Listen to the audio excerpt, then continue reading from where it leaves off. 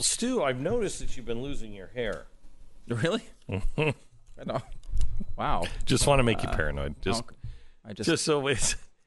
Have you gotten to that part yet where you see like one hair fall out and you're like, oh my gosh. Oh, yeah. I actually had a dream about that last night, now you say it. Oh, that's terrible. That like a big chunk of hair just came out. Yep. Holy crap, that literally happened last night. I remember looking at it. It was like, you know how like you would take out a wig and there'd be a big patch? Yeah, right. And I was looking at it like, oh my God. Jeez, that really happened last night. It happens to every guy. And look, if you're looking for a solution, the FDA approved 2 hair treatment products to help control your DHT and prevent hair loss. It's even triggered hair regrowth in a good percentage of guys. And if you're familiar with Keeps, KEEPS.com, you can save a lot of time. They offer the generic version of those 2 FDA-approved hair products. They are up to 90% effective. They're affordable, and you can get half off just to get started. You don't have to even leave your couch. You just answer a few questions, snap a few pictures of your hair, and a licensed doctor is going to review your information and recommend the right hair loss treatment for you. Then it's shipped right to your door. Tired of losing your hair? Got you free online doctor consult and 50% off your first order at keeps.com/save. KEEPS.com/save.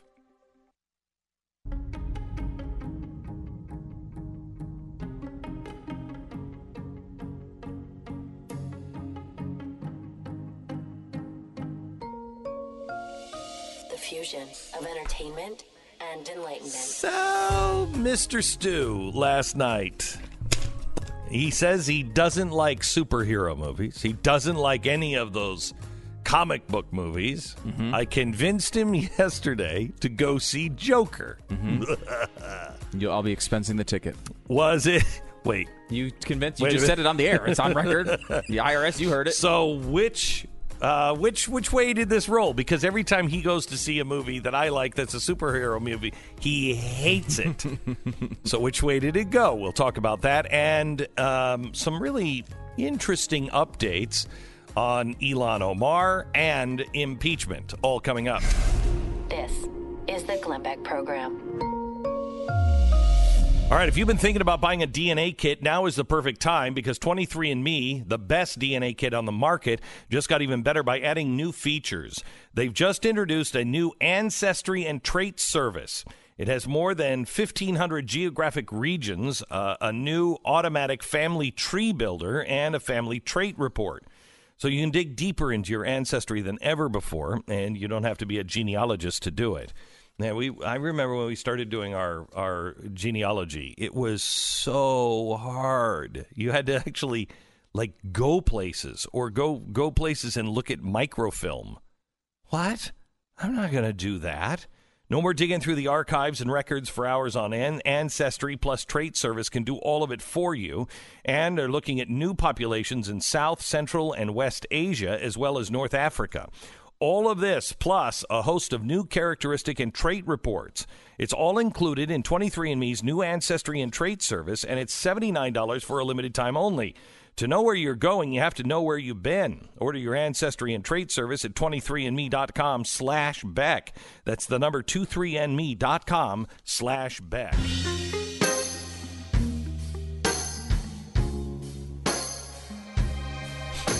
All right. Today, we're going to begin to take a further look on how unusual this entire impeachment process is. Nothing is as it seems. Last Thursday, I showed you everything the Democrats had been doing in Ukraine. To get a baseline, we really should start there. We did. The entire episode is available on YouTube and also on Blaze TV. But tonight on TV, we're going to take a close look at what started this whole thing, the whistleblower report. Yes, again, the chalkboard is needed because there is nothing about this report that is usual. From the absolute beginning, this process has been tainted by partisanship.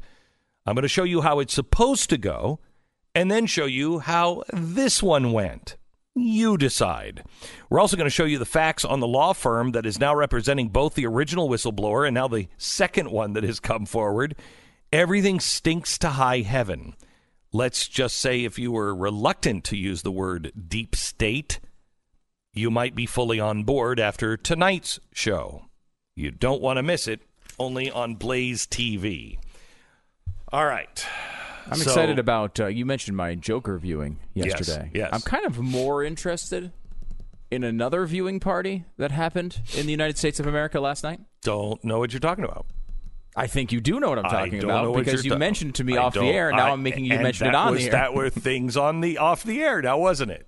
It was off the air initially, Yes. but does your audience not deserve the information that's important to the future of the country? I don't have permission to say about that last night. Let's just say you certainly you have the ability to speak in general terms. Well, why don't you do it? Well, I don't have whatever restrictions you have. Let's just say that I got an email last night from some people on Capitol Hill, and they were burning the midnight oil, and they were all sitting together, and they were watching the special last night together because people on Capitol Hill. So just like maybe some Blaze subscribers came up to Capitol Hill and had their phones out and were watching it. Could be. Mm-hmm. Could be people that can do something about it as well, but I can't say. I don't know. But well, you do know. You're just not. You can't say it's true, but you don't know. How was Joker true. last night? How was Joker last night? Hold on, I want to make sure we get to a little bit further into this. I have nothing to say here. I don't. Do you think that there potentially is there might be some movement on what you talked about in the special? Is that fair to say? I wouldn't know, Stu, but I would imagine that there are people that are, possibly, thinking about, their own investigations. I don't know. I wish I did, and I wish I could tell you. But how was Joker last night? This is all you're going to give us. That's all I'm going to give you. That's more than I'm going to give you. That's it. You're going to be surprised to hear you already gave that, so you can't take it back. I would like to now hear about Joker. All right. I'll let you off the hook for the moment. Okay, thank you. Joker last night. Went to go see it on your request. Work time. No, it was not work time. It was. No, and I will say, I went to an Alamo Draft House, which is a dine-in theater, so the food also included in that work trip. Right. So just so you know when the expense report comes in. All right. Get to Joker. Joker, I really, really liked it. Oh, it was really good. I got to say, all of your... right? I will say, very rarely does Glenn Beck provide an accurate movie review. It is not something he does well. He doesn't understand movies, doesn't understand films, doesn't understand art. I mean, frankly. Even as the 100th most important person in the world of art, as you were named by some art magazine several years ago, I don't always agree with your movie choices. But really, I think you actually outlined it really well. And again, no spoilers here. I will not give you any spoilers on this movie. It is very dark. Everything that I've heard about it, and it's funny because there's been a lot of fighting on both sides about actually, this is true and this is true. Kind of everything I've heard about it was all wrong and right. Because first of all, people presented it as this right-wing thing, and this is something this is not a spoiler. It's been out there, and that it's absolutely a left-wing movie. No. CNN said this is white man. This is what would they call it? White man guilt or white man syndrome, where the white man is just tired of everything being taken away from him and given to other people. That has nothing to do with this. No, it's Occupy Wall Street. I mean, if you will go back to the Occupy Wall Street era, you will see so many themes, and Antifa as well. It's very much a movie. The themes are almost identical to that. And does not glorify it. Yeah. I can also understand the initial think piece, Oh, no, I can too. Burst we got where they talked about how this will be seen for these types of people. On the left, by the way, largely. Yeah. But it will be seen by these types of people who are on the edge anyway as like a best case scenario for me doing something terrible. Yeah, I think if you're mentally ill or in Antifa, which I think are interchangeable, I think you could see this as a trigger. Yeah, and like that is not the responsibility of a filmmaker. Okay, a filmmaker has a responsibility to make a good movie, makes a good film. Doesn't matter. Like none of that matters to me. You have zero responsibility as to whether you're starting a revolution or not. Like that's how I am an extremist on this one. A person who's an artist, a person who's a commentator, a person who is a journalist, your job is not to micromanage what you think the reaction to your story will be. Your job is to write the right story. Your job is to write the right movie. Your job is to write the right song, whatever it is. And you can't sit here and think, well, I shouldn't put this part in because it might make some crazy person do something crazy. But you can totally see, and I thought this was a fascinating part of it. You could totally see how you would get that out of the movie if you wanted to. But I thought it was fascinating in that, like, how many times have conservatives complained about themes in movies? We've complained about, you're pushing this agenda. You're saying X, Y, and Z is going to happen coming out of a movie, whether it's, pushing whether it's gay rights agenda or some crazy feminist agenda or some crazy liberal agenda. We complain about this often, and we're always laughed out of the room. Look at how Brokeback Mountain turned all the cowboys gay. They're all gay now. They're all gay now. Yeah. Right. I mean, I live in Dallas. I know. and it's one of those things where they constantly laugh us out of the room whenever we say, hey, there's a theme in this movie, and it might be influencing the way people think, the way people, That's crazy. Only inhumanity to animals and smoking. Right. And here's an example where they're on the exact opposite side, where they're saying, well, this is, of course, going to influence people because they see it. They are able to paint this thing as, well, it's right-wing violence somehow. Again, there's nothing in the movie that would indicate right-wing violence at all. None. The only thing is, the left, and this is so revealing about how generalist they are in their thinking, is they just see, well, there's been people, a couple, who have been loners and dangerous people who've done terrible things that have associated themselves with the right. I mean, I would argue more with the left, but whatever, they only see the right-wing ones. And so they're able to say, well, this guy's a loner, and therefore he's right-wing, when there's he's no wing. I mean, it's not a political movie, we should point out. But it is a fascinating thing that when the media wants to see something that can hurt the right, movies are influential. They're moving opinion. They're making people do things. When it's something where the right is concerned that the opinion might be moved by the left, then it's like, what are you talking about, you weird prude? How can you think that a movie would affect people the way they think? You guys are just paranoid. We're not doing that, until they admit it 5 years later, right? But it was separating the two out. Number one, it was a really good movie, really well done. Great film. Joaquin Phoenix is as good as everybody says he is. I mean, it really is how it's been kind of covered.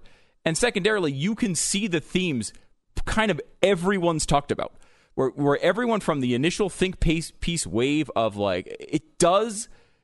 If you're already psychotic and you're sitting in your room considering shooting up a movie theater, you can see how it would feel like, wow, like this could happen to me, this wonderful, glorious thing where it's being glorified.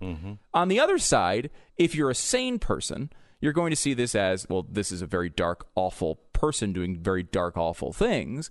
Who was, certainly pushed in an ugly direction, and that sometimes you do feel bad for him. The best movies are ones where they can do that, right? Where they can paint the full sort of breadth of a character, where it's not just this easy thing where I hate X. Yeah, it's not. He didn't fall into a vat of acid. Yeah, you know what I mean. That's what I like about this is he's real.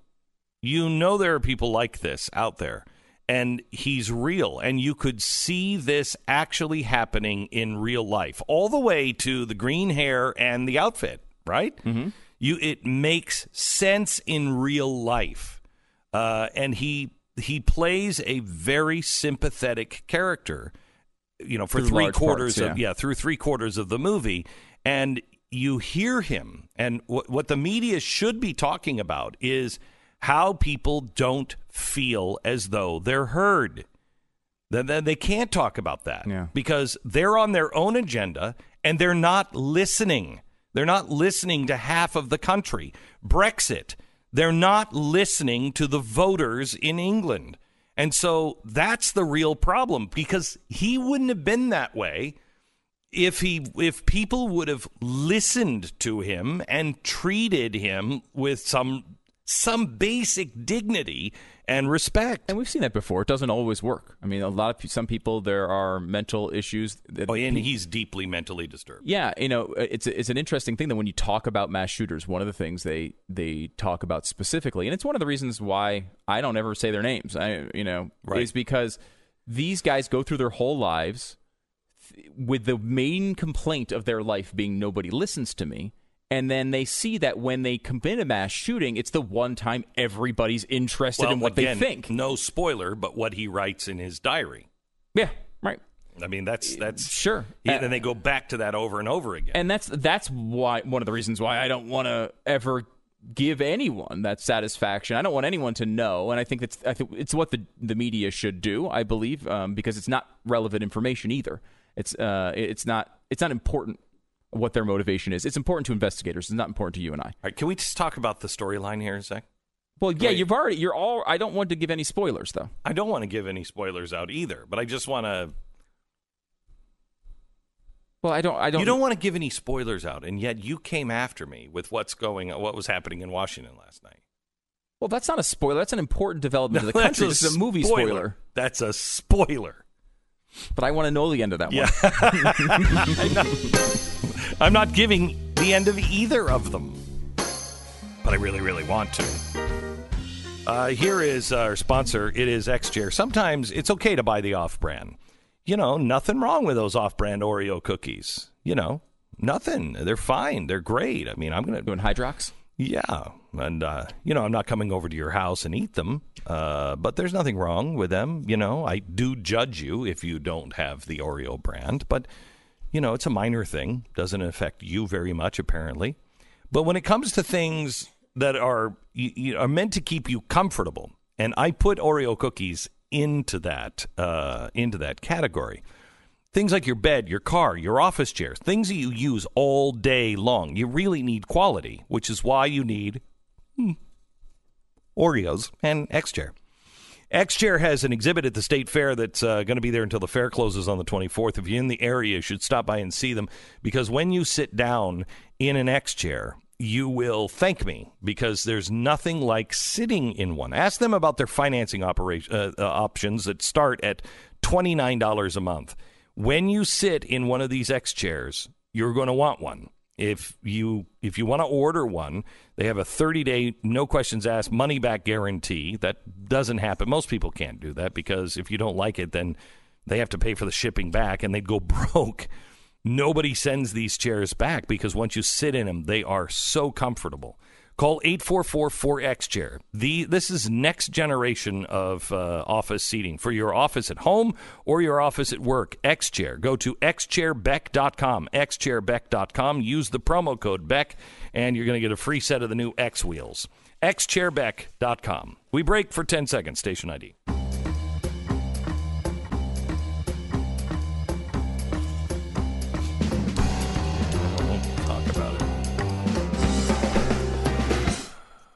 While many reviewers have focused on Arthur Fleck, otherwise known as the Joker, as an incel hero, his status as a sexless loner who turns to violence, the true nature of the movie's appeal is actually broader. It's an insidious validation of the white male resentment that helped bring Donald Trump to power. You've got to be kidding me. This is CNN. That is a review written by someone who did not see the movie. Like, that's how that reads. I don't know how you can watch that movie and think that after watching it. Well, it goes on. Joker at its core is the story of the forgotten man. And yes, that is true. I don't think it is. That's the conversation I had right after. I thought it was absolutely about the forgotten man. The forgotten man, I mean, as Amity Shlaes wrote in her book, is sort of the concept that Trump took advantage of during the election is not about an incel. It's about a hard-working American with a family that gets overlooked by elites, essentially. Okay, so here is may I make the case on the Forgotten Man? Sure. The Forgotten Man is something that came really from the Depression, when politicians promise you that they are going to fix something by stealing from the rich and giving to the poor. Where that money usually comes from is the middle. Mm-hmm. And so you're transferring the wealth of the middle to the government and then to the poor. The uber rich get away with it. I mean, the uber rich are not paying for, I mean, I'm talking about people like Kennedy's, that they're not paying income tax. And so the income tax is only hit on the either very new entrepreneurial rich, and I'm not talking about Silicon Valley rich. I mean, people who are making $500,000 a year or $1 million a year, and because their business just took off. They are paying, and so are the people all the way down to 65,000.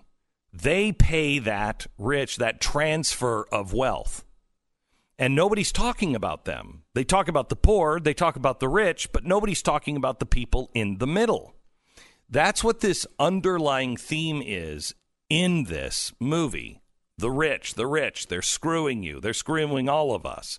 You know, even all the people that are working, for the government are talking about, they don't care about us.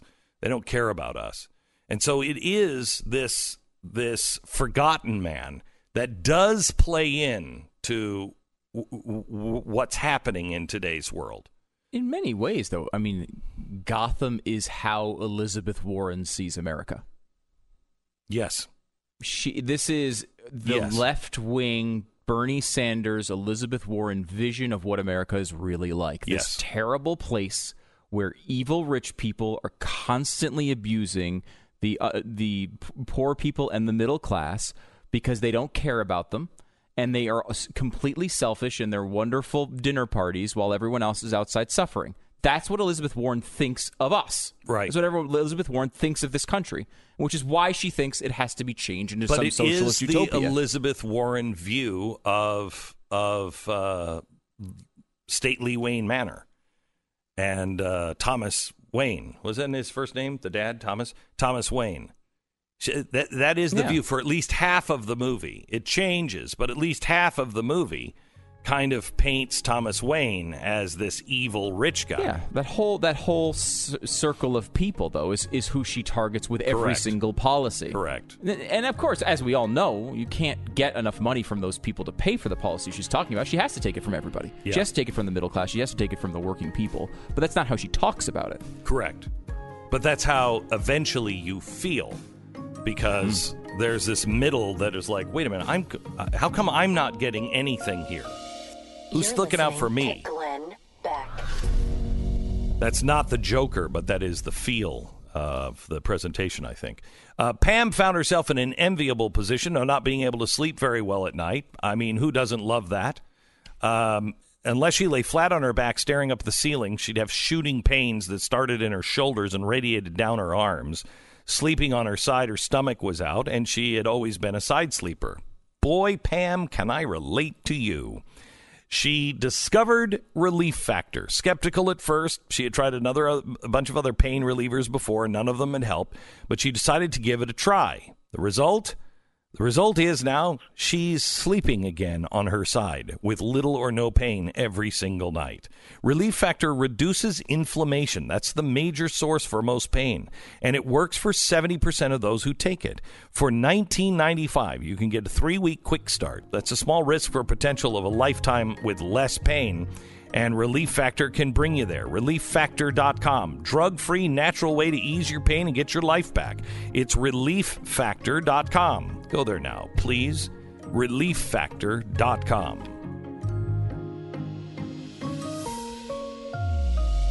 Go to blazetv.com, use the promo code Glenn, get $10 off your membership that goes to support research like the Ukraine special. You can get that with your membership at blazetv.com.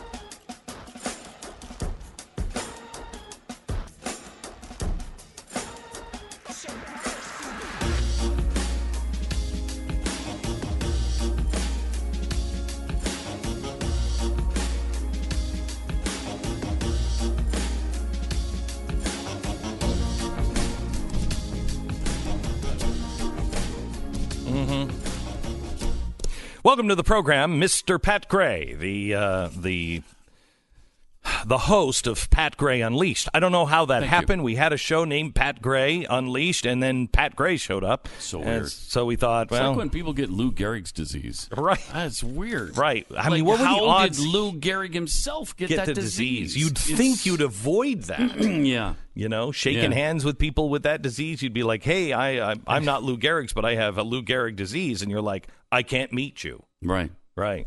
May I congratulate you on your bold fashion statement, by the way, today? That is the finest ascot you've worn all week. It's not an ascot. Finest ascot I've seen this week. It's not an ascot. It's great. You're already going to say number one on Tuesday? Yeah. Mm-hmm. Well, I mean, so far this week, it's his best ascot. It's not an ascot. What is it? Exactly. What would you call that? It's like a scarfette. It's a cowboy scarf. It's a handkerchief. It's a handkerchief. Yeah, it's a cowboy scarf. See, it goes with the cowboy. There's just not enough handkerchiefs worn around people's necks anymore. Thank you for bringing that back. You're welcome. When you have a neck as fat as mine, you do anything to cover it. That's what I was true. thinking. I do have a neck as fat as yours, and I don't do anything to cover it. Well, maybe you should. Maybe I should. Maybe you should think about I'm that. I'm going to look into handkerchiefs. By the way, we want to thank News Talk 840 KXNT in Las Vegas for carrying the show. We're live in Las Vegas, and we are thrilled to be a part of Talk 840. Okay. Go Rebs. Nice. Yeah. There you go. That's a little local flavor there. Good job. Mm-hmm. That's what they used to say in the Civil War. I don't understand the reference. UNLV rebels. Okay. All right. Okay. Good. All right. So, Pat. Yes. Welcome to the program. Thank you. Have you heard that Ilhan Omar has gotten a divorce? Yes, and it's all the fault of the media. Right. It just, right? You're sleeping with some other man's husband while she was married to another man. That had nothing to do with it, I'm thinking. Thank you very much. It was her political foes. Yeah, right. She has been the object of speculation and innuendo from political opponents in the media. And so she is... It took a toll on Ahmad and their 3 children and Ilhan. And persecution. It really was. It really was. Pointing out that, hey, you seem to be sleeping with another guy. Apparently that was hard on the marriage. Huh. Yeah. When have spouses gotten so picky about things I don't know. That's just... Well, as soon as the press started pointing things out like that, Pathetic. They didn't do that to John F. Kennedy. No, they didn't. And his marriage lasted. They had a happy marriage. Oh, blissful, I'm sure. All right. So what else is on your docket here? I'm kind of thinking about a few things. One is the Kurd pullout in northern Syria, leaving the Kurds exposed. In fact, it seems that we're pulling out for the specific purpose. Turks can come in and demolish the Kurds. It's an interesting comment about us that every time there is a chance to let the Kurds be slaughtered, we do it. We're like, does anybody want us to leave this area? Is there anybody that wants to kill the Kurds? Killing the Kurds, going once, going Syria, Turkey, all right? Anybody sold to the Turks. Anybody this else? Time. Right. Because think about this. You go back to the mid-'80s when Saddam Hussein gassed the Kurds and killed 8,000 to 15,000 people, and we did nothing. Well, I'm sorry. We took part in 17 UN resolutions, and we threatened to write an 18th if they did it again. I remember it. Now, Pat, you do know that these are not the same Kurds. Yeah, well, they're Syrian Kurds. The Syrian Kurds are Marxists, communists. Yes. Yeah. And now they've been helping us because we buy into this stupid, the enemy of my enemy is my friend. And it's not only they've been helping us, they actually fought the war. Yeah. Trump says, well, we gave them all kinds of money and equipment. Well, yeah, because they fought our war. Right, so we didn't have to get our guys killed. Right. Right. I mean, they were pretty damn good allies in this thing. They were. And as far as getting rid of ISIS, is a big part of it. Big part of it. Yeah. So now Turkey is going to come in and kill all the Kurds, and likely many Christians as well. I shouldn't say that. What did they say? They were going to relocate them? Isn't that what it was? They're going to repopulate. They're going to repopulate the region. Yes, they're going to What does that mean? So they're going to get rid of the current population. We're going to repopulate it. Introduce a new population. A new group. Look, that is... I mean, it's been done before in history. Hitler did it. Mm-hmm. Stalin did it in Ukraine. Mao did quite a bit of that. Right. You get those people go off to like a summer camp or a camp. It's not always. It could go any season. You don't want to specify necessarily summer, but it's a camp. Right. Mm-hmm. Those people just go away, and nobody asks about what happens to them. And then new population comes in and takes their shoes because we don't want and their houses. Don't pester in their personal lives. What their choices are of where they wind up going is none of your business. Don't ask about them. It's just a happier place. It's better. It's a better that's place. What you need to know. Maybe it's an eternal place. A place where they can live forever. You know? And the end of tears. Yes, the end of tears. Let me ask you this, Pat, because I'm with you. I hate this policy. Mm-hmm. I hate this policy because we always abandon the Kurds. Yeah, we did it 3 times in Iraq. Right. Maybe 4. We're doing it again here to the Syrian Kurds. What does it take? I don't know. More than Kurds, we know that. Right. More than Kurds. If we could just get some way in there, we would be all right.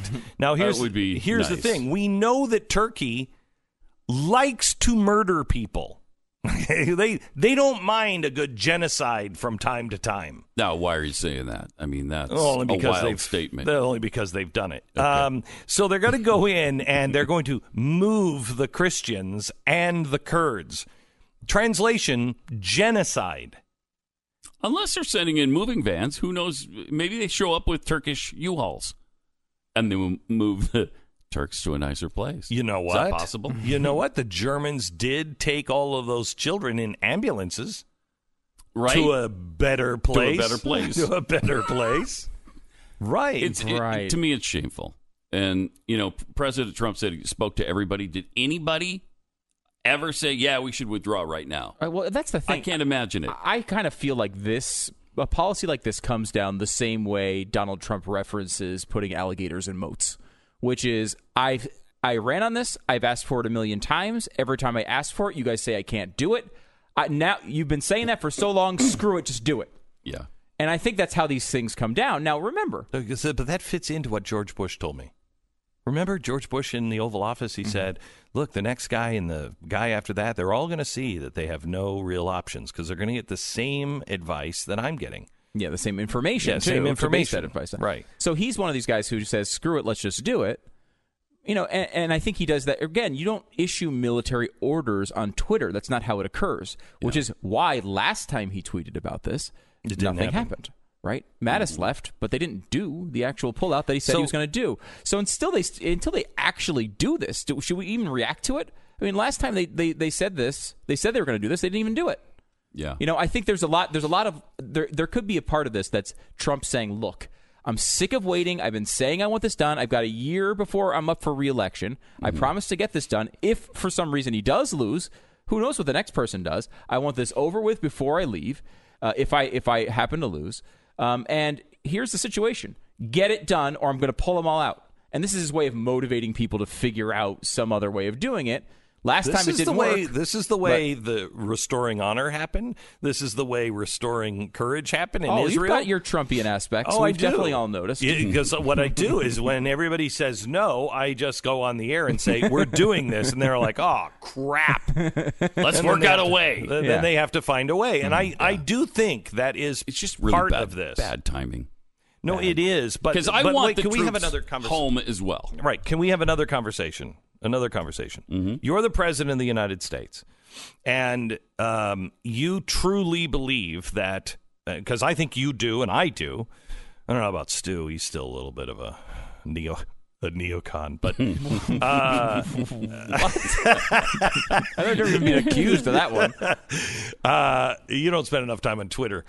So here's the thing: if I believe, you believe, President believes, we've got to change our policies. We've got to stop getting entangled in everybody else's war. Yeah. And we can't plant democracy in places where they don't understand it, nor do they want it. And we're not the world's policemen. Well, we got ourselves roped into this one, so we're there. Well, yes, we are. but maybe it's time to come home. Well, if we pull out, it'll cause a vacuum. Yes, it will. It will. But when can we pull out? How do you get there from here? Right. And so I think that the advice around the president is most likely, you can't, Mr. President, you can't because of this and this and this. Well, okay, I'm just telling you, I'm going to pull out at some point. Give me away. Give me away. Nobody gives me away. Well, okay, guys, I asked you 6 months ago. I asked for some plans. It's your job at the Pentagon to come up with some plans to get us out of there. I'm telling you, get us out of there. Yes, but Mr. President, the State Department and the Pentagon, they both think that this is... I don't care. I'm the president. Give me a plan. Mm-hmm. And when they don't give him a plan, that's when he says, goes on Twitter, fine, we're out. We're out. I'm going to force the issue. Yeah, right. I think that's probably what happened. And look, he's and tell me what we right. I mean, yeah. Right. This is part but of tell his me gig. What we do. Do we fight their war? Do we fight another war? Do we get into a fight with Turkey? No, but Turkey doesn't want to fight with us either. So you take a stand and you say, no, we're not doing that. And what you're committing to here, right, is this is happening. If it happens, we're not going to get out of your way and you do what you will to the Kurds. Trump tweeted about how he would seemingly put sanctions on Turkey if they did something bad, right? Like he would go to that route. I mean, that's probably our fallback, right? If they do something that the president doesn't like, he's going to come after their economy. Really well. Well, so they've done some damage in Iran. They've done so. They're not completely ineffective. But I mean, I think what you're saying here is like you just want to tell the Kurds, look, we're leaving. If you want to leave too, probably a good time. But if you want to stay, you're fighting your own battle. That's essentially what's happening here, right? Mm-hmm. It's essentially what happened. We'll back you up on the financial stuff, but we're done with this now. And it's important to understand that our American troops in Syria are not fighting on the front lines. They're not fighting these battles. The Kurds really are fighting this war for us. We are helping advise. We're helping with airstrikes. We're helping with tools and resources. But we're not really. It's not like our troops are under constant fire in Syria. No, and it's also important for our troops because not Al Qaeda, ISIS is not dead and will come back. And Iran is moving now towards the Mediterranean. And they've got 15,000 ISIS fighters in prisons right now. What's going to happen to all of them when we pull out? Are they going to remain, or are they going to be set free again? Eventually, are those the only two? Are those the only two options? Well, you could kill them. Okay, so there's 2 out of the 3 I like. I'm just saying. I'm just saying. All right, our sponsor this half hour is realestateagentsitrust.com. Wouldn't it be great if everybody you did business with throughout your day would be consistently counted on to be on the up and up? If you didn't ever have to worry that any of these people with whom you had dealings with were going to be honest? To say nothing about being competent in the first place? Is it too much to ask? That is why we created Real Estate Agents I Trust. The name pretty much says it all. I've dealt with real estate agents before, and I've had very mixed success. I've had some good ones, and I've had some really, really bad ones. So what we did is we met with the 500 most influential, successful real estate agents around the country as named by the Wall Street Journal. And met with many of them and spent really over a couple of years really getting to know them and asking them about how do we even find the right real estate agent? As a person who doesn't know, just wants to buy or sell a house, how do you find them? Well, there is such a thing as best practices. Well, how do you find that person? Because not everybody in one real estate agency is going to be good. That's why we started realestateagentsitrust.com. If you want to buy or sell your house quickly and for the most dollar, all you have to do is go to realestateagentsitrust.com. You're looking for a new house, they'll help you find it. They're great listeners, and they're the best in the area. realestateagentsitrust.com. Go there now, find your new house, or sell your house on time and for the most amount of money. It is realestateagentsitrust.com. This is the Glenn Beck Program.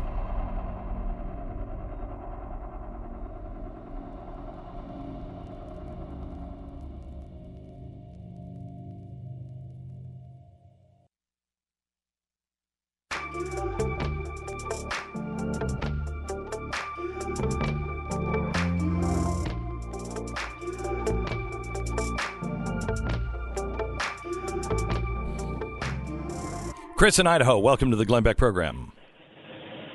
How are you doing, gentlemen? Good. How are you? Pretty good. Hey, I was been listening to you talking about Trump and his statement pulling out of Syria this morning, and as much as I hate to admit it, and I understand the pain and suffering that's going to come from it, I've got to agree on this one with him. There is no exit strategy out of that area. There is no winning solution, and there never has been and never will be. We're not the first ones over there that have tried to solve these problems. It's an ideological problem that's been going on for generations and generations, and they will continue to war. They will continue to fight against each other, and they will continue against any civilization or ideology that doesn't coincide with theirs. And that's just the way of the world. It's written in history. Yeah.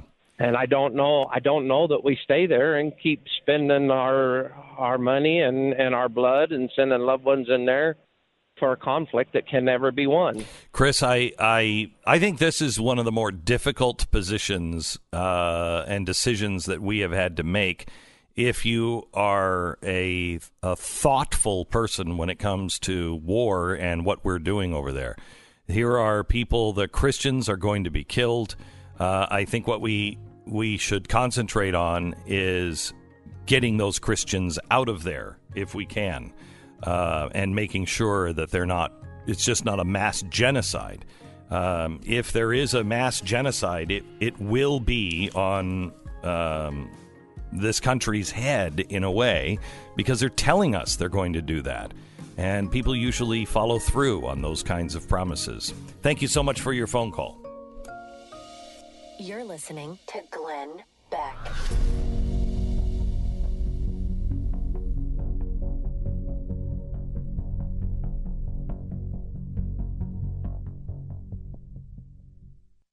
Blinds.com. We have to get to Ellen DeGeneres and the Kanye thing today, because that is, could you just put those two stories together for me and just hand them to me? Because we got to do them this hour, because there's something happening in America, and it's good. It's really good. All right, let me tell you about debt consolidation. If you have debt, I urge you to get out of debt. Get out of much debt as you possibly can. Now, that's going to be hard if you have high interest loans. If you have high interest rates on your home, or if you have high interest rates on your credit cards, I mean, it's double digits on credit cards, and that's only going to go up. If we go into a bad recession, credit card companies are going to go up with their interest rates, not down. How are you going to be able to get out of debt? Please consolidate that debt right now with AmericanFinancing.net. Go to AmericanFinancing.net, or you can just call them. I don't have their number, strangely, here. But you can, it's on the screen, 800-906-2440. Call them. It'll take about a 10-minute phone call. Explain your circumstances. They'll tell you whether or not they can help. They don't work for the banks. They work for you. AmericanFinancing.net.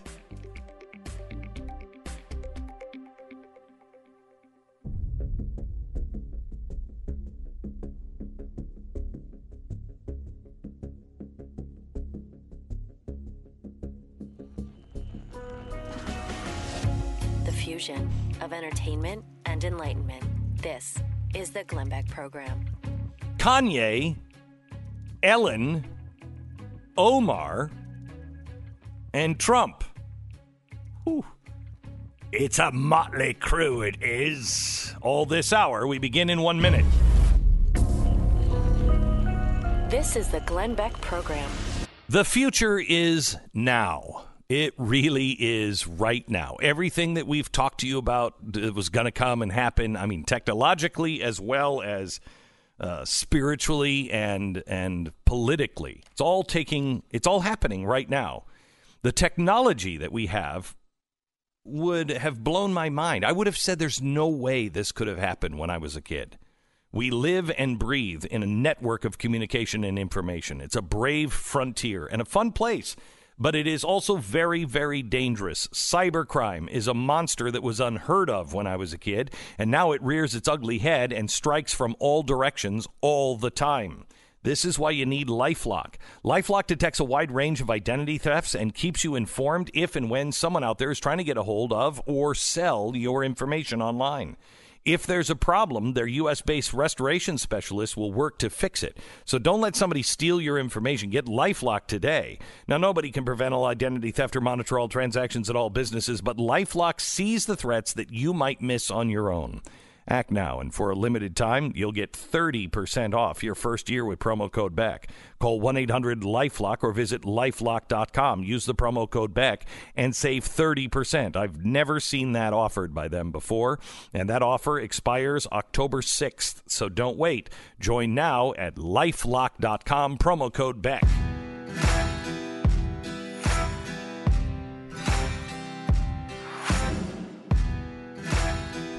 All right. Stop the music and let's get our Omar report. Ilhan Omar. Ilhan Omar. Ilhan Omar. Ilhan Omar.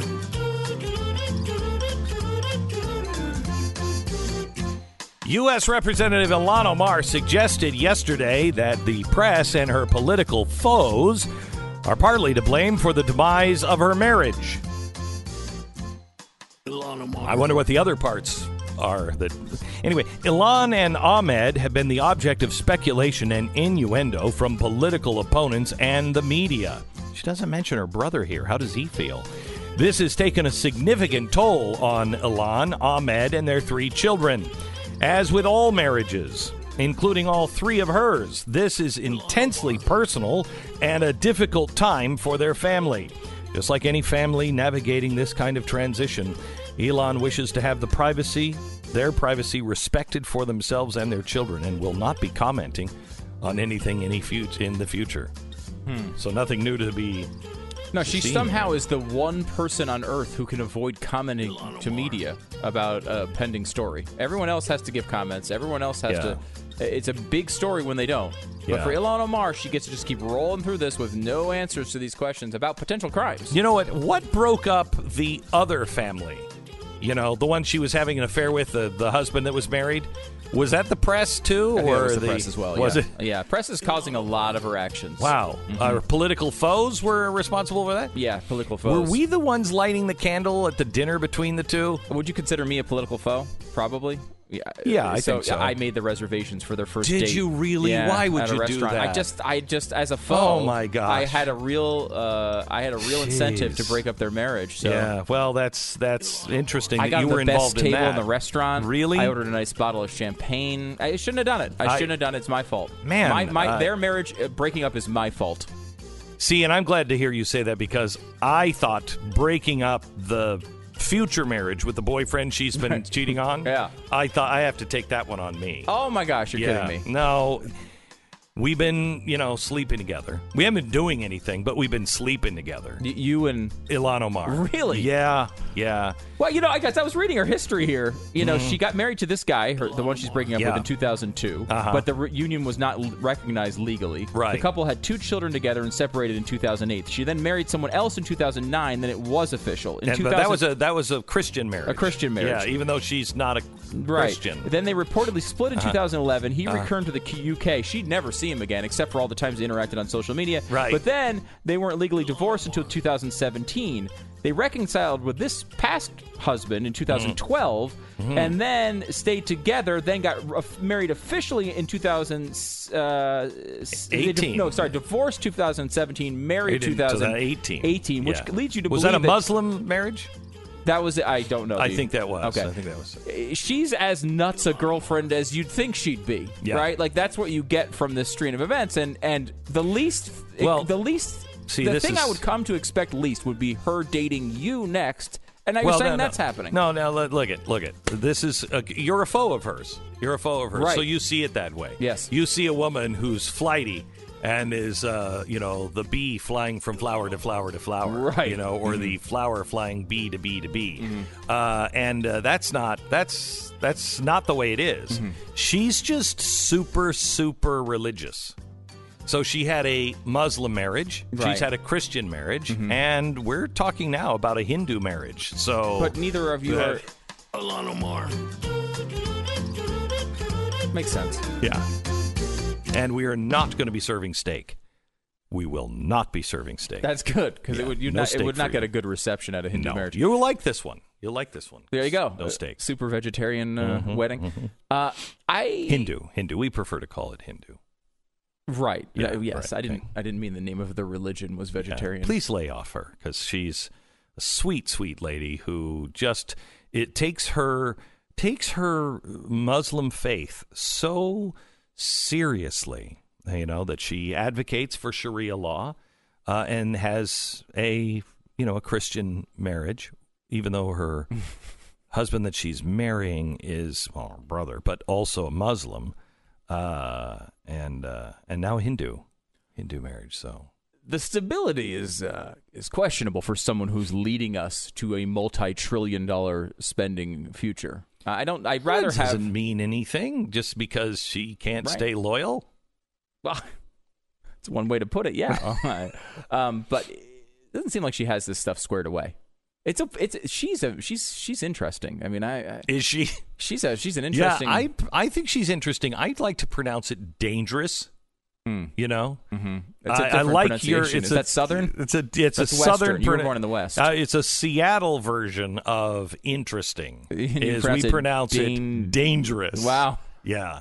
Really different. Well, Seattle Hindu. It's like tissues and Kleenex, kind of. Exactly right. It's exactly right. One is just a little different than the other. So it wouldn't be as big an issue if she weren't potentially on the hook for crimes that she's committed and will not answer for. But also, apparently shaping our future as the face of the Democratic Party. It's like, hey, who can we put up there? What about that girl from the Maroon 5 video? She sounds like a good choice to lead the nation. Right. Let's she's put her good. on there. Yeah, it's interesting that she doesn't have to answer for any crimes, and neither does the DNC. The press is really fascinating, and I don't know if anybody's picked up on this, but you can have actual documents, like we have on Ilhan Omar, and let's say the DNC, Joe Biden, Ms. Chalupa, and others in Ukraine, and yet the press doesn't seem interested in it. Have you noticed that? And so they don't have to answer any questions. I'm just wondering if there's a higher authority than the press that might want to take this up themselves. Well, do you have some information on that? I don't. I'm just saying. You're just asking. I'm just asking. Is there someone maybe in Washington that might want to? I mean, you don't have any power in the House, but in the Senate, you do. The problem with that, though, is there need to be something that they could watch on YouTube that would kind of distill the information for them. We have that information. Yeah, we have that video. It's available now. And tonight, we're even adding something new to it. Tonight on TV, we're going to take a further look into the whistleblowers. And the whole entire impeachment inquiry. Nothing is as it seems. Last Thursday, we showed you everything the Democrats had been doing in Ukraine to get a baseline. The entire episode is available on YouTube. Also, for Blaze subscribers, you can see the entire thing at at blazetv.com. But tonight, at 5 o'clock, we're going to take a close look into what started this whole thing, that darn whistleblower report. Now, nothing about this report is usual. From the absolute very beginning, this process has been tainted by partisanship. And I'm going to show you first how a whistleblower report should go, and then how this whistleblower report did go. Chalkboards are needed because they don't resemble one another. We're also going to show you the facts on the law firm that is now representing both the original whistleblower and now the second one that has recently come forward. And what's weird is one of these guys was involved in a movement right after Donald Trump was elected. I mean, the odds that he would find the whistleblower is just astronomical. We will give you the facts, and nothing but the facts, tonight at 5 p.m. You don't want to miss that. So you're saying that there's a possibility that maybe some of this stuff gets looked into further. Maybe you should expand on that. We have a couple minutes here. Maybe you could talk about the potentially there's a viewing party in Washington. So I want to talk to you here about anything but that. Communist China. The latest on Communist China. So the NBA is it's kind of interesting how this is all coming undone. People are starting to see these corporations for who they are. Remember, they care about you. They care about the little people. They care about the downtrodden. They don't care about anybody who's in an internment camp in China. They don't care about anybody in Hong Kong.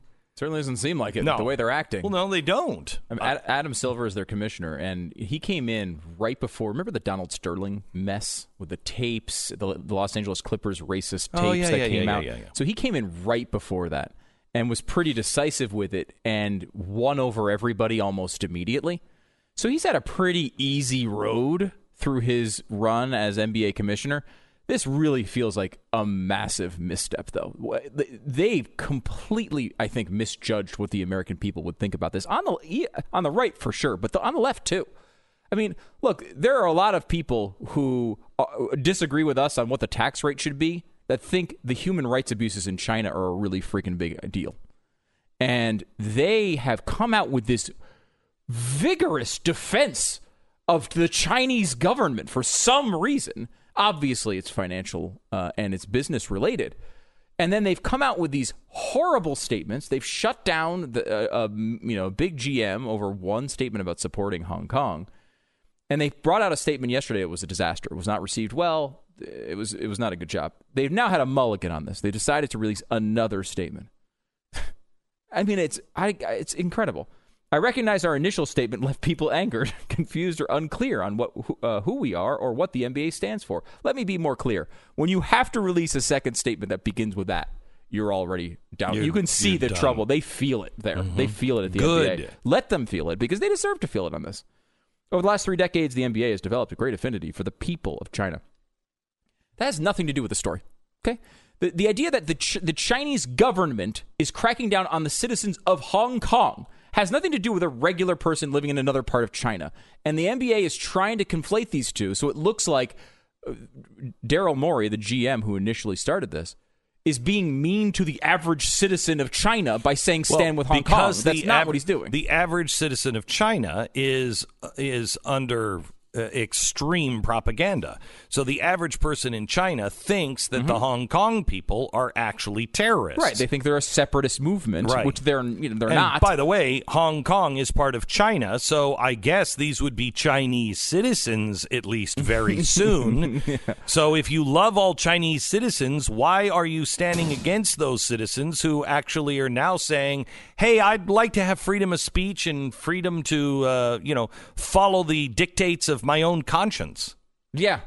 Where's that? Yeah. Where's the love for those people? No, it's just it comes to business relationship. We got to get to this whole statement because it's insane. Okay, we'll get to it in just a second. I want to show you how this is all falling apart. These companies are going to pay horrible, horrible price. You're on the wrong side of history.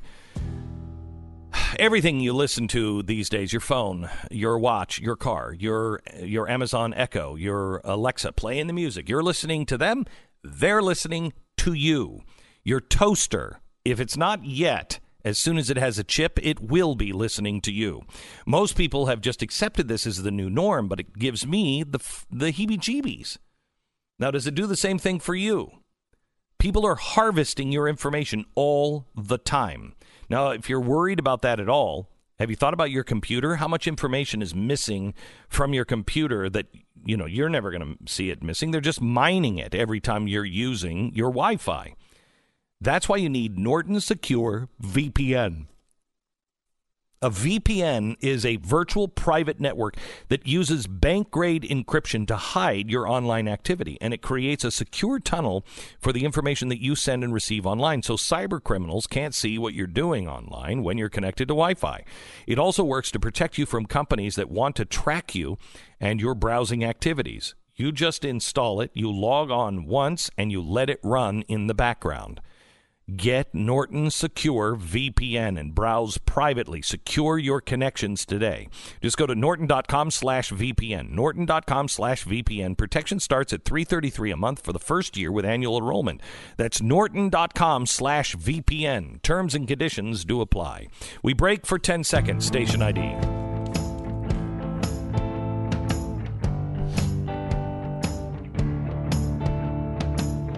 All right, so he says we have no problem with the Chinese people. Right. It's a BS argument.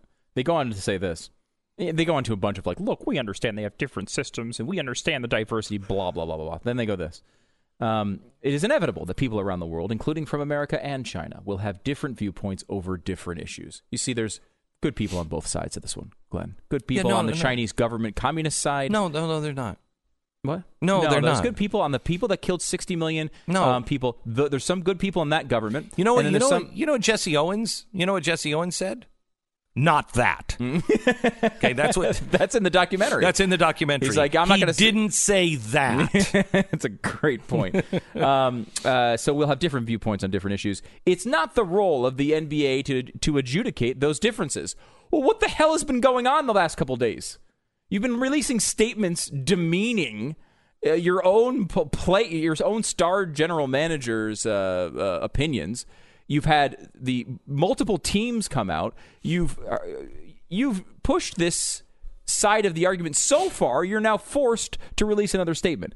The NBA will not put itself in a position of regulating what players, employees, and team owners will or will not say on these issues. Excuse me? We simply could not operate that way. That's what you are operating that way. What has the last few days been?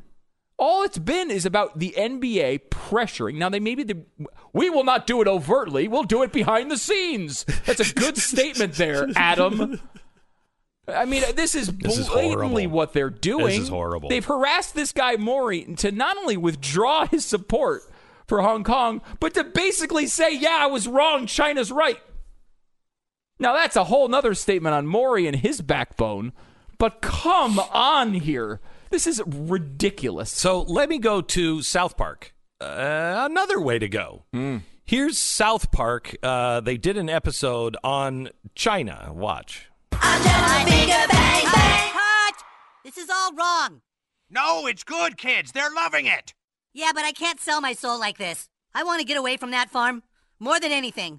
But it's not worth living in a world where China controls my country's art. 什么？你竟然看不起我？ I don't care how many people you have. I've got something in me that just won't let me be a part of all this.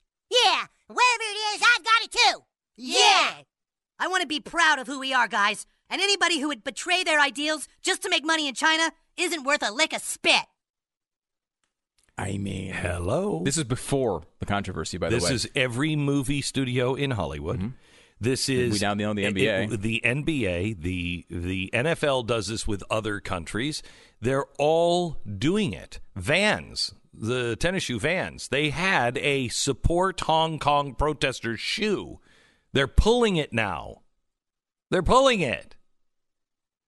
Okay. So what did South Park do? It would be fascinating to see if China came out more overtly for a vaunted liberal against a vaunted liberal cause.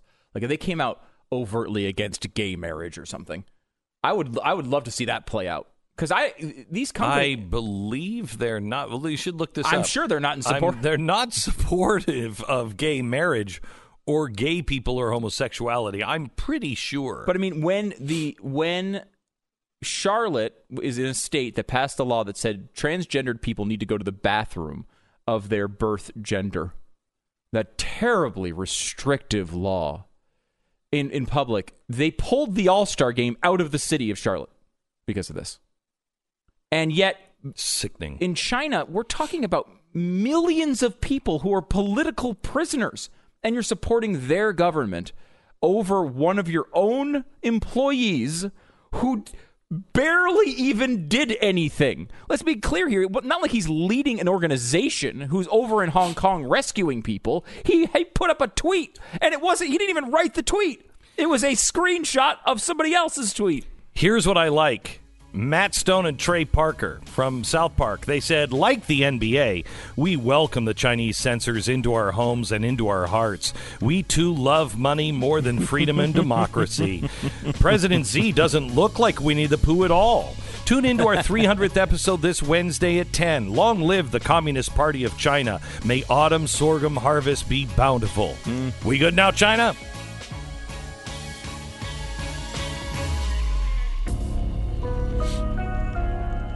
You're listening to Glenn Beck. All right.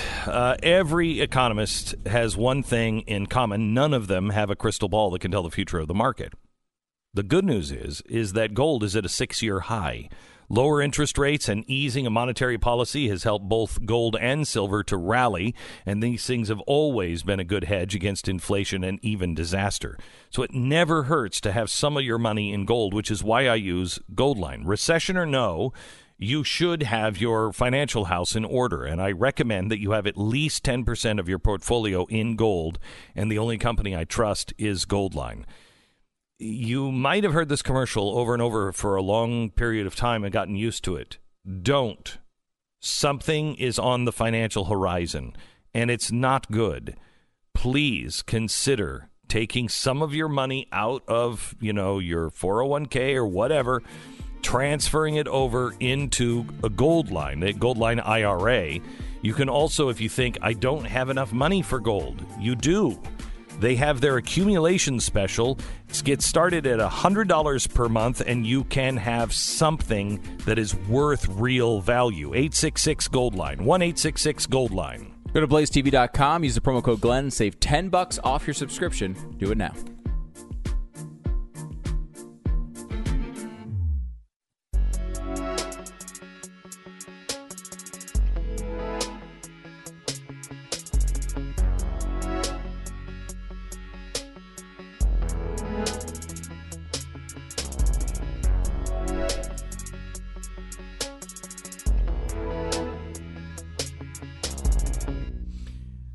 Welcome to the Glenn Beck program. BBC investigation of Wikipedia has found that communist China is manipulating the supposed online encyclopedia, Wikipedia.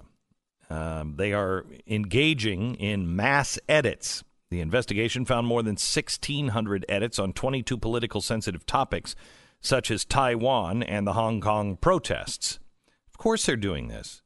They have buildings full of people that all they're doing is trying to influence us. You know that there's one building, what is it, 150,000 square feet, an office building in Beijing, that the only thing they do there is try to hack our Pentagon servers?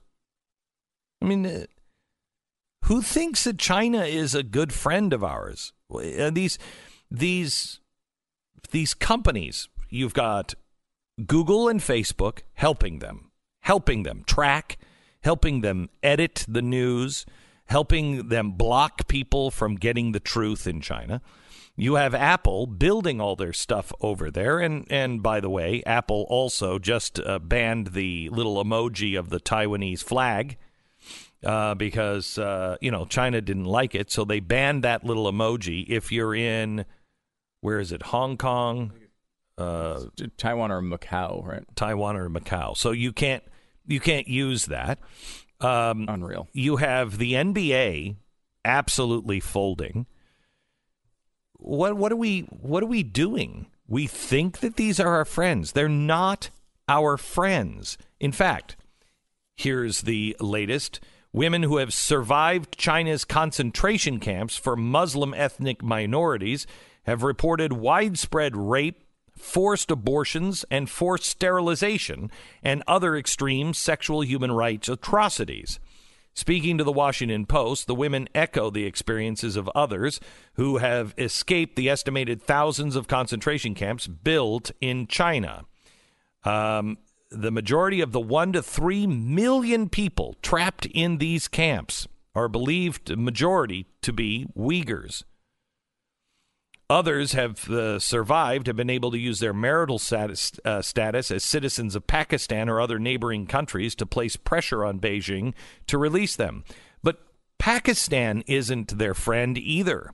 Pakistan, because they have this new trading highway that's coming out of China, Pakistan wants the business. And so they're looking the other way on all of these Uyghur camps. They don't care. These companies, I think, I've known this for a long time, they're on the wrong side. And, oh my gosh, are they going to pay a heavy, heavy, heavy price? In what way? I think they're going to be viewed as... Too much money weighs their yachts down? Is that what you're worried about? Yeah. Mm-hmm. I think they're going to be viewed in the end as Nazi collaborators. I think that they are going to be so... I mean, look what they're doing. They're shutting people up here in the United States with a different opinion, right? If you talk to somebody that you disagree with and that the social justice warriors disagree with, you have to be shut down. These companies are doing that right now. They're part of the social justice movement. That shines coming off the social justice movement. I want to play 2 examples. First, here is Ellen from yesterday, Ellen DeGeneres. She was this weekend with George W. Bush in Jerry Jones' skybox here in Dallas, Texas, watching the Cowboys. Well, people went crazy on her. Crazy. The social media just tore her apart. Here's what she said. Listen. But during the game, they showed a shot of George and me laughing together. And so people were upset. They thought, why is a gay Hollywood liberal sitting next to a conservative Republican president? Didn't even notice I'm holding the brand new iPhone 11. And but a lot of people were mad, and they did what people do when they're mad. They tweet, and but here's one tweet that I loved. This person says, Ellen and George Bush together makes me have faith in America again. Listen to the applause. And, you're not hearing that on The View, are you? Exactly. Here's the thing. I'm friends with George Bush. In fact, I'm friends with a lot of people who don't share the same beliefs that I have. We're all different, and I think that we've forgotten that that's okay that we're all different. For instance, I wish people wouldn't wear fur. I don't like it, but I'm friends with people who wear fur. And I'm friends with people who are furry, as a matter of fact. I have friends who should tweeze more. And I have, but just because I don't agree with someone on everything doesn't mean that I'm not going to be friends with them. When I say be kind to one another, I don't mean only the people that think the same way that you do. I mean be kind to everyone. Doesn't matter. Okay, now let me give you a second example. Here's Kanye West. He's done another one of his Sunday services. The crowds are diverse and massive. And it's hard to understand, but listen to him here. That's the Republican Party that brings this. And for a year, people want to call me a coon. Oh, no, because I chose my right. In America, we got the right? We got our own right to our own opinions, right? But somebody tell me because of my color who I'm supposed to pick as the president. You black, so you can't like Trump. I ain't never made a decision only based off my color. That's a form of slavery. Mental slavery. That's a form of slavery. So you have now 2 people, pretty popular, that are coming out and they're not sitting down. They're not sitting down.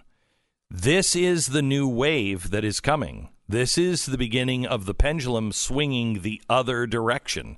People do not like this hyper-partisanship where everything is political. They don't like it.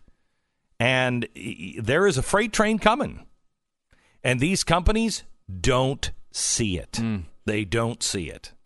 Going to the Ellen thing here for a second, beyond the fact that it's a nice moment that I like. Yeah. I like the fact that this stuff can happen and she's so good at it.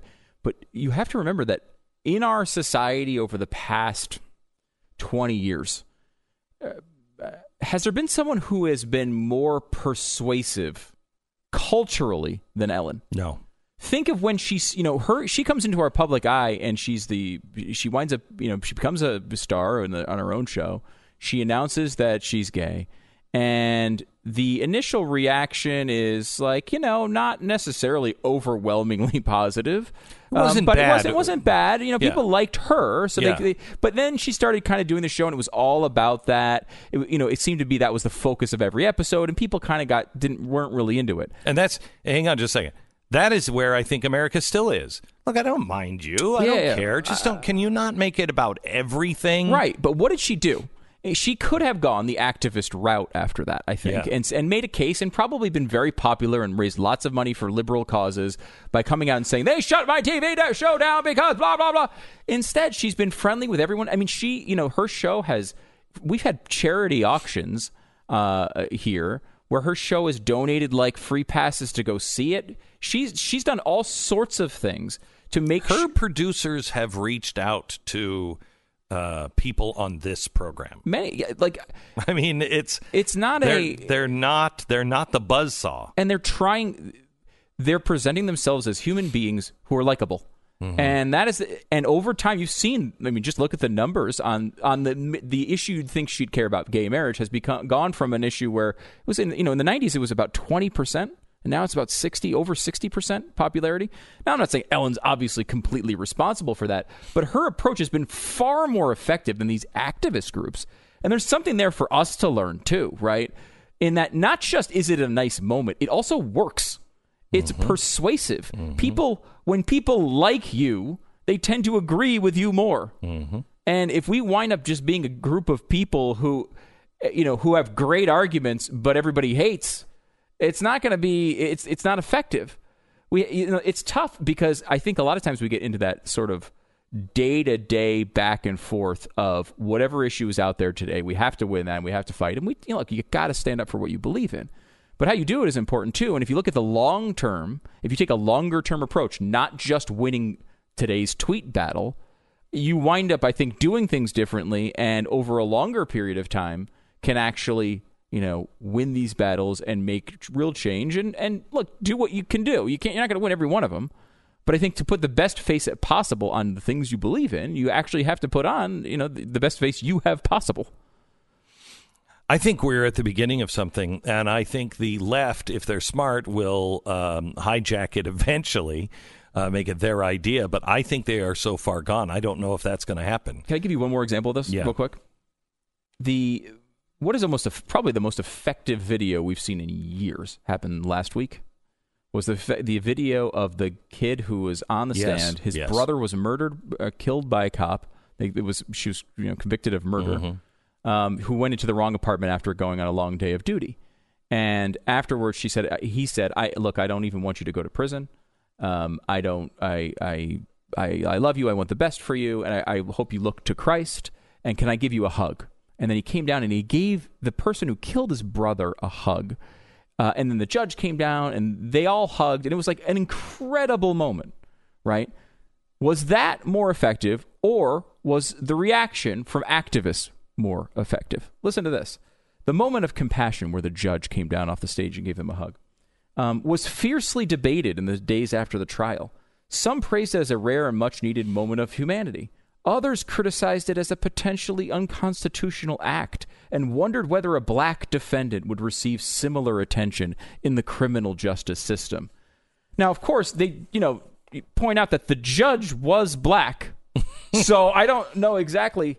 And then you get this. It was way out of bounds, said Andrew Seidel, a lawyer with the Freedom From Religion Foundation, which filed a complaint against the judge in Texas with the State Commission of Judicial Conduct.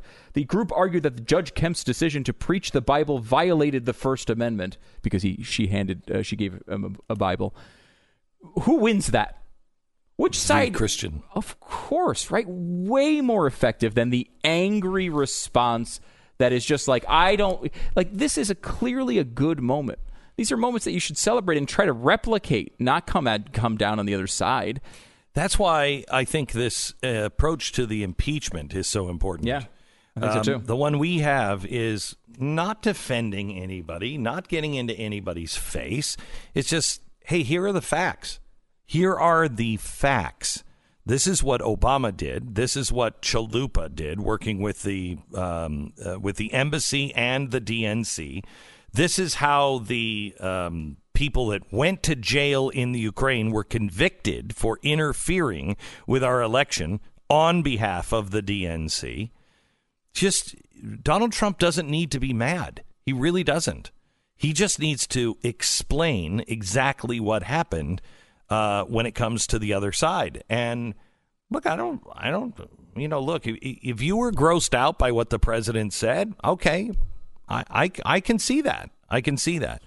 If you thought that it was illegal, well, let's talk about that.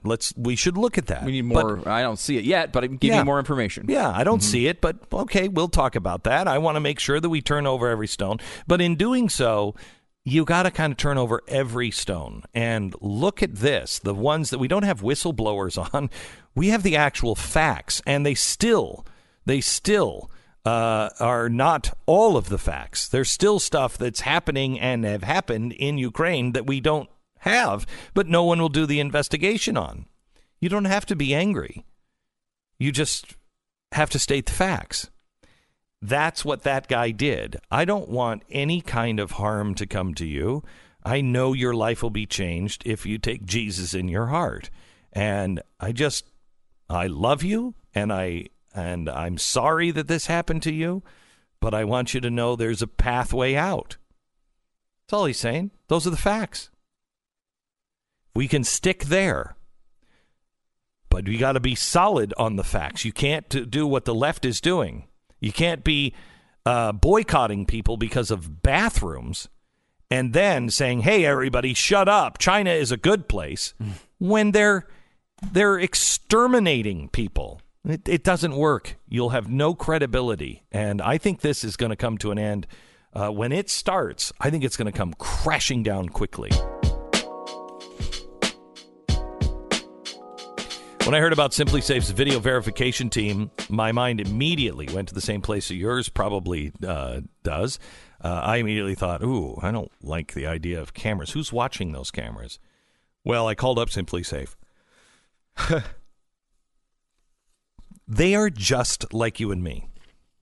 They are people that think like you and I think when it comes to cameras. I'm talking to the guy who's He's the head guy. He's the creator of Simply Safe. He said, Glenn, I thought the same thing. He said, I don't want those cameras in my house. I want to know when they're on and off. And he said, you can put a little red light on that, but who trusts that? You know that Apple and everybody else is watching you. This has a metal plate that comes down in front of the lens, and so you hear when it opens and when it closes. And, if you're watching your front door, the time that it opens and closes is when somebody is trying to come in. If you've got it on the back of the house, that's the only time it opens is when something moves, and it shouldn't be moving in the middle of the night or the middle of the day. Simply Safe. They're keeping you safe in more ways than one. Go to simplysafebeck.com and get a free HD security camera when you order. It's free. It's a $100 value. You have eyes on your home 24/7 and video evidence if somebody tries to get in. Your free HD security camera is waiting now with your system at simplysafebeck.com. That's simplysafebeck.com. You're listening to Glenn Beck.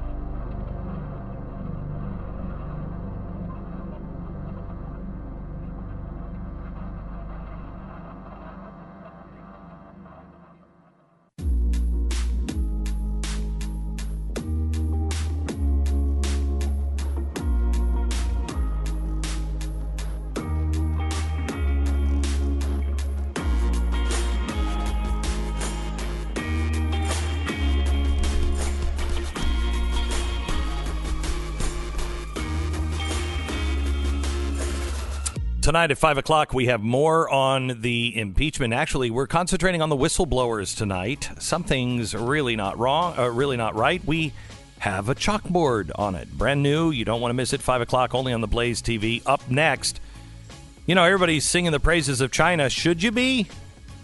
We have somebody who has looked into China deeply and will explain just what China is really up to. We go there next.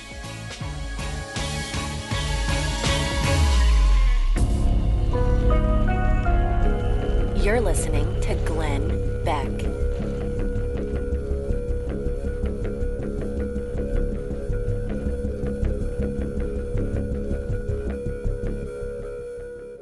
We have Bill Gertz on. I don't think we've had Bill Gertz on for a while.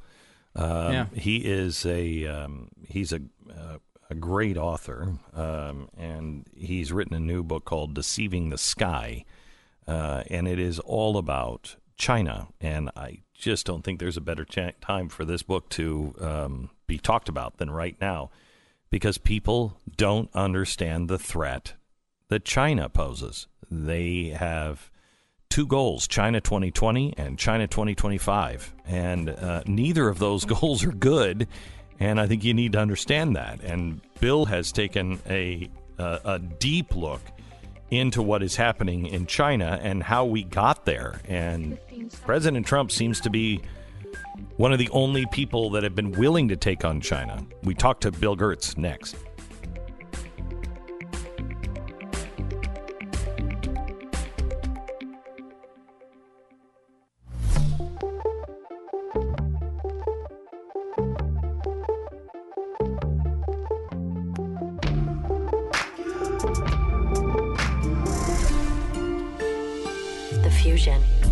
Of entertainment and enlightenment.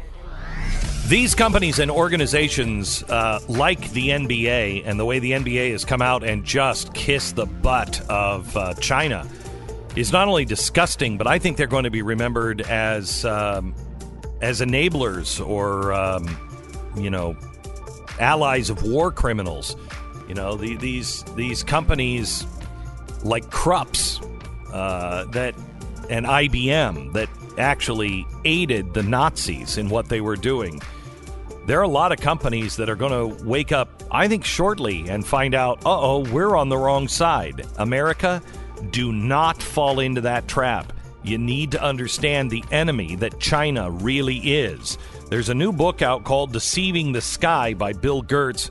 He has a very clear look at who these people are over in China and what their goals are and how it might pose a problem for us. In 1 minute. This is the Glenn Beck Program. Okay, I'm a big proponent of fiscal responsibility. So let's say you're interested in buying a house right now. It could be a good investment for you if you're prepared for the responsibility. But let's say you're in a position where you have enough money saved to afford the monthly mortgage payments, but not enough cash available for the down payment. This is where we have gotten ourselves into trouble before, because people will go to banks who are hungry to loan you money because they'll make money. Don't do that. Don't do that. Go to American Financing. Maybe you can afford it. Maybe you can't, but they're going to tell you the truth, because they're fiscally responsible, and you will be too. What you need is just to pick up the phone and spend 10 minutes with American Financing at 800-906-2440. They're salary-based mortgage consultants. They don't pressure you or have upfront fees that you have to pay. They just build custom loans to fit your needs, including options for as low or as little as $1,000 down or even less. American Financing. If you need to discuss options of refinancing your mortgage or credit card debt or to buy a new home, American Financing has you covered from coast to coast. American Financing at 800-906-2440. That's 800-906-2440 or AmericanFinancing.net. American Financing Corporation, NMLS 182334, www.nmlsconsumeraccess.org.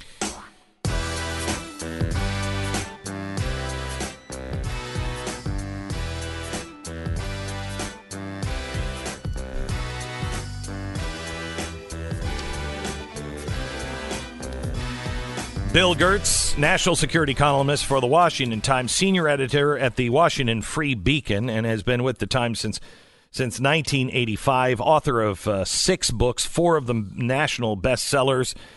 He has really done his homework on China, and there couldn't be a better time for this book to be coming out. Welcome to the program, Bill Gertz. Hi, Glenn. Great to be on the show. Yeah, great to have you. So, Bill, first of all, I have to ask, the title of the book is Deceiving the Sky. Can you explain what that means? Yeah, it comes from ancient Chinese strategy. The Chinese communists today are, despite being communists, are steeped in ancient strategy. And this dates to, everyone is familiar with Sun Tzu, the guy who said, the acme of skill is defeating your enemy without firing a shot. Well, there's also a book from the same period called The 36 Strategies. The first of those is Deceive the Sky to Cross the Ocean. And it's a story about a Chinese general in this warring states period where he had to convince the emperor to go to war to a neighboring province. And basically he deceived the emperor into getting onto a boat and going across. And the emperor had to decide, does he turn back or go to war? He goes to war. So the meaning behind this is that to defeat your enemy, you must be willing to deceive the sky. And in China, the emperor is considered God. So you have to even deceive God in order to achieve your goals. And this is exactly what communist China is doing today. Boy, between Islam and China, everybody seems, and Russia, everybody seems cool with lying to get their way. And unfortunately, I think we're adopting many of those strategies. Yeah. Go ahead. No, well, I was going to say deception is the key to understanding the threat from China. They are steeped in deception. They've deceived us for the last 40 years into thinking they're not a threat, that they're a benign power, and that if you just be nice to them, that they'll turn into this free, open society. It was a gamble that totally failed. Now we've got this emerging semi-superpower that wants not only to rule the world, but in order to do that, to defeat the United States.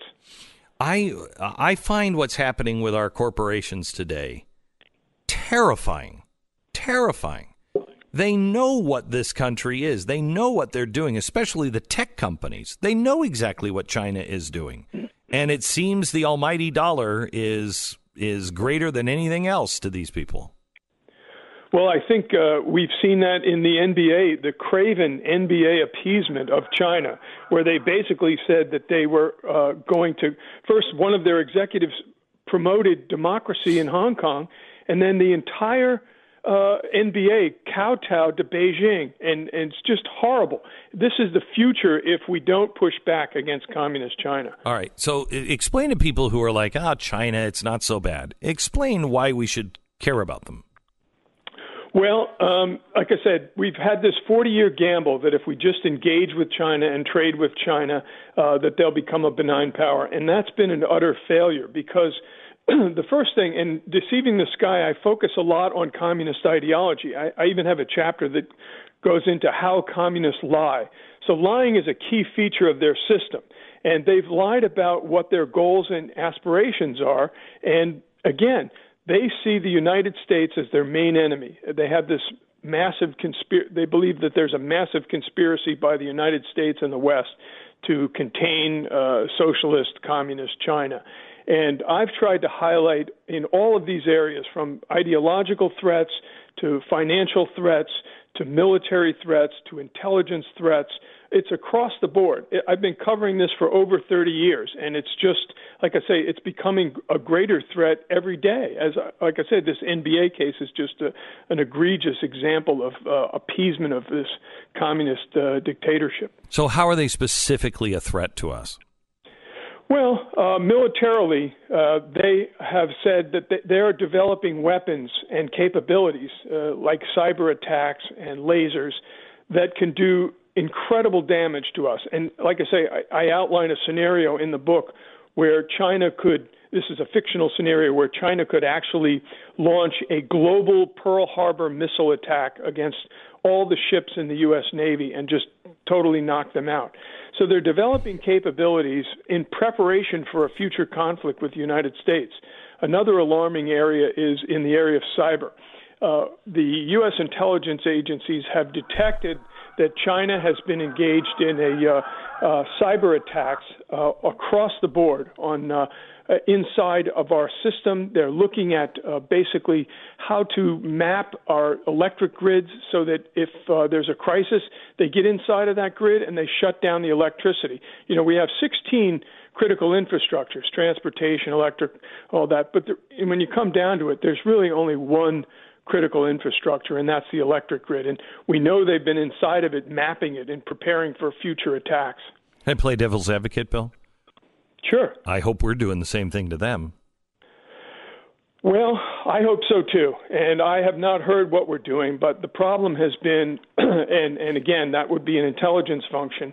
The U.S. government has been engaged in a massive intelligence failure related to China. And that failure is that they've underassessed it. I can remember back in 1999 going to the DIA and getting a briefing on the Chinese military. And then afterwards, this colonel came in the room and said, the general would like to see you. It was the general was the director of the DIA. And we sat down in a windowless conference room, and he said to me, he said, Bill, China is not a threat. And I was shocked. And I said, why do you say that? And he said, well, because of their statements. And, well, it turns out that 2 years later, there was a Chinese spy working inside the Defense Intelligence Agency, and the general was reflecting those views. So this is how China has influenced our views of their system. Talk to me a little bit about the China 2025 and China 2020. One is internal looking, if I'm not mistaken, and the other is external, correct? Well, there's a number of different programs. The China 2025 was their economic program to basically corner the world market on all of the high technology areas, right. Most notably 5G. They have other programs here called the 1,000 Talents program, where they're siphoning off and hiring scientists and others to go back to China and give them that expertise. And after the White House under the Trump administration revealed this China 2025 program, guess what? They decided, we better not talk about this anymore. We tipped our hand. Now the West knows what we're up to. So they kind of made a mistake in revealing that. And China 2020 is the control of their people, which I don't think people understand their social credit system here. I don't think you can't say, hey, we love China and we just want to do business with China and expect us to have an open and friendly relationship when they are really tracking and imprisoning their entire population. It's Hitler's dream system. It is a total, I call it high-tech totalitarianism.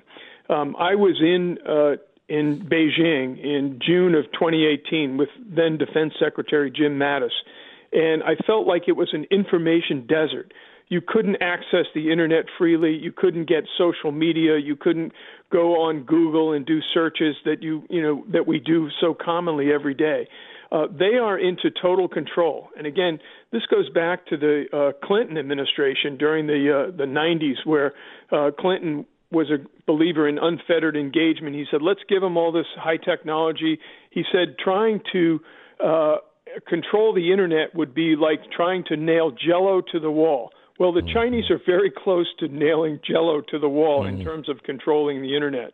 And if I'm not mistaken, he was the first one to sell them a supercomputer.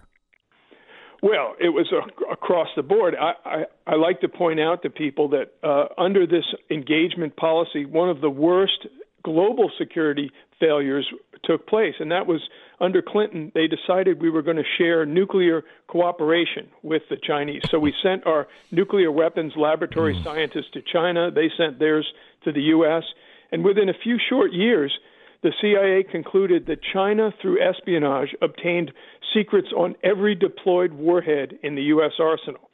They then spread that technology to Pakistan, and then Pakistan further spread it through the AQ-Khan nuclear supplier network to North Korea, Iran, Syria, and Libya. And we learned this in 2003 when we took down the Libyan nuclear program. There were Chinese language documents on how to make a small warhead for a missile.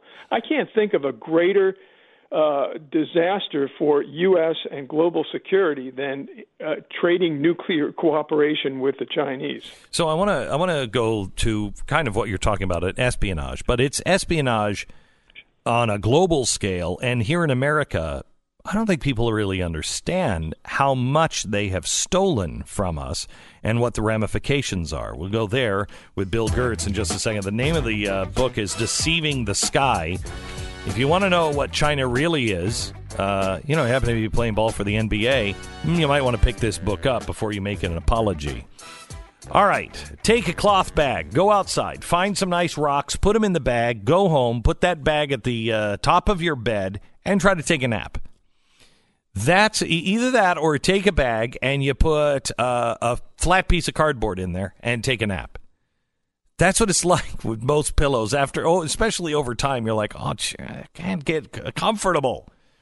You have to try My Pillow. It stays soft. It stays cool through the night. Best pillow I have ever had. It's amazing. And now you can get discounts on all my Pillow products if you go to mypillow.com. Click on the new radio listeners specials. You'll see some amazing offers. They've got really, really, really great sheets, by the way. But you can get their buy one, get one free offer with the promo code BECK. That's buy one pillow and get another one free.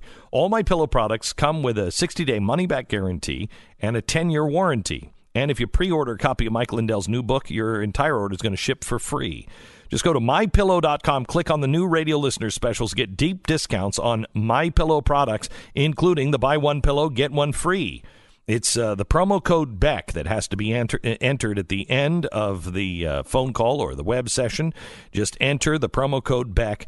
Call 800-966-3117 or go to mypillow.com. We break for 10 seconds.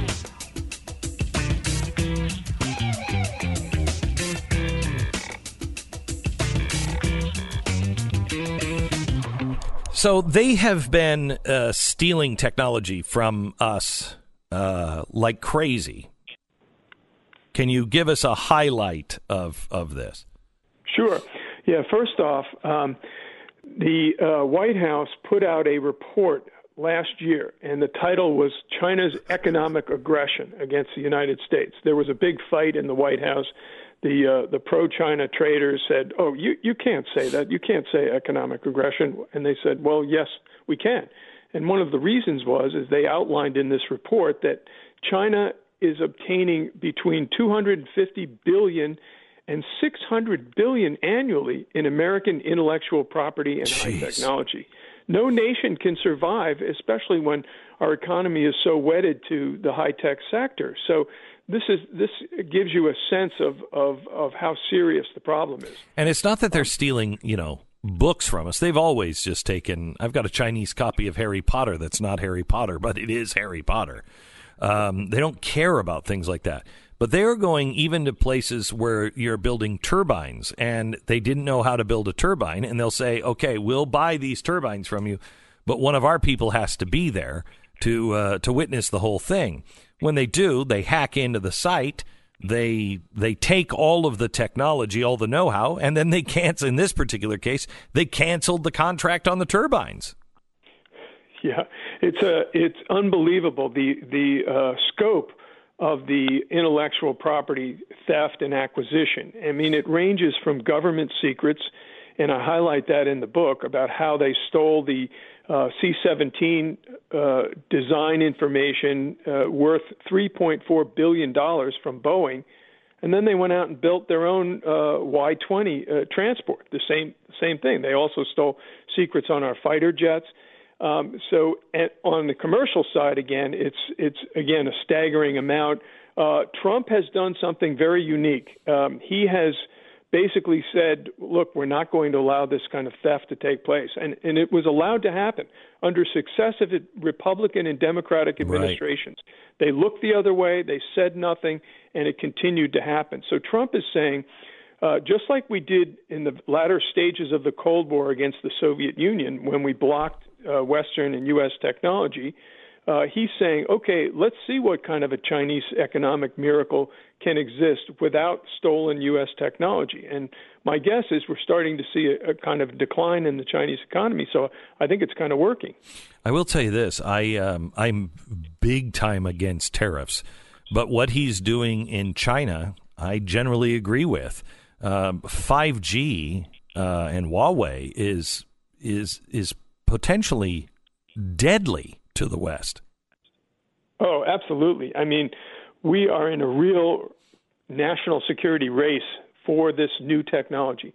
The thing to understand about 5G, it's not just a jump from 4G to 5G as the next generation.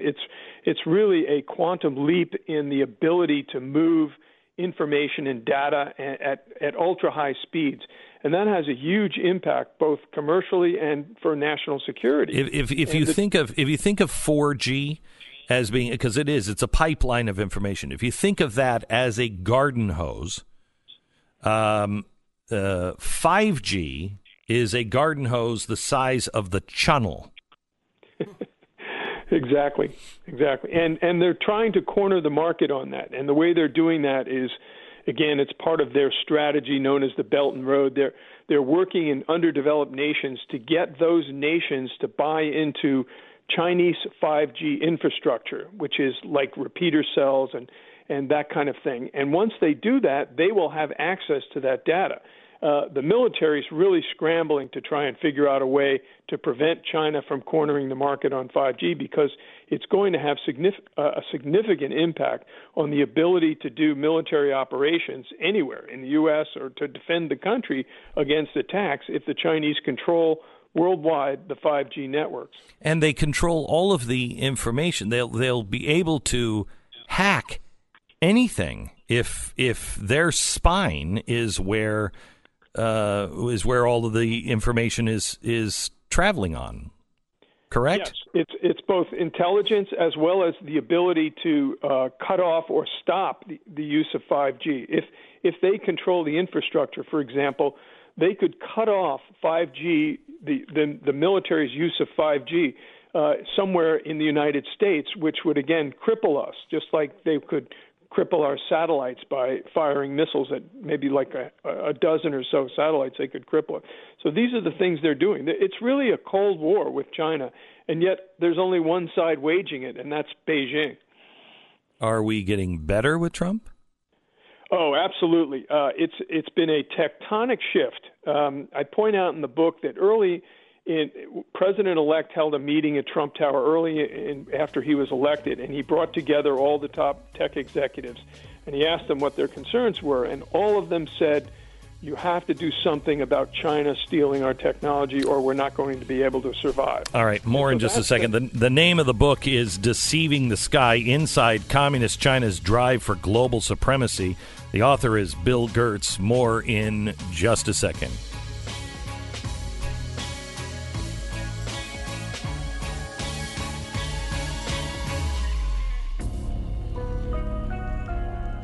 You're listening to Glenn Beck. So I love getting these notes in from listeners who have changed their life. Pam, she's a listener of ours. She found herself in the position of not being able to sleep very well at night because she, had to lay flat on her back staring up at the ceiling, because if she rolled on her shoulders, she had shooting pains that started in her shoulder and radiated all the way down to her arms. I know exactly what she's talking about. And it's a hard habit to break because you've slept this way your whole life. Then she discovered Relief Factor. She was skeptical at first because she had tried a number of the pain relievers before and none of them worked. But she decided to give it a try, and the result? Well, she's now sleeping on her side again with little or no pain every single night. The Relief Factor, the difference is not all pain relievers don't work alike, and not all pain relievers work on everybody. But Relief Factor has already studied this. 70% of the people who take it, it does work. So unlike other pain relievers, they're like, no, you just got to take more. No, they're saying, take it for 3 weeks. If it doesn't work, it's not going to. But take it for 3 weeks, because 70% of the people who take it, just like Pam, just like me, their pain goes away. It's ReliefFactor.com. Go there now, ReliefFactor.com. Our Chinese overlords have told me to tell you, do not subscribe to BlazeTV.com and do not use the promo code Glenn to save yourself $10. Do not do it now.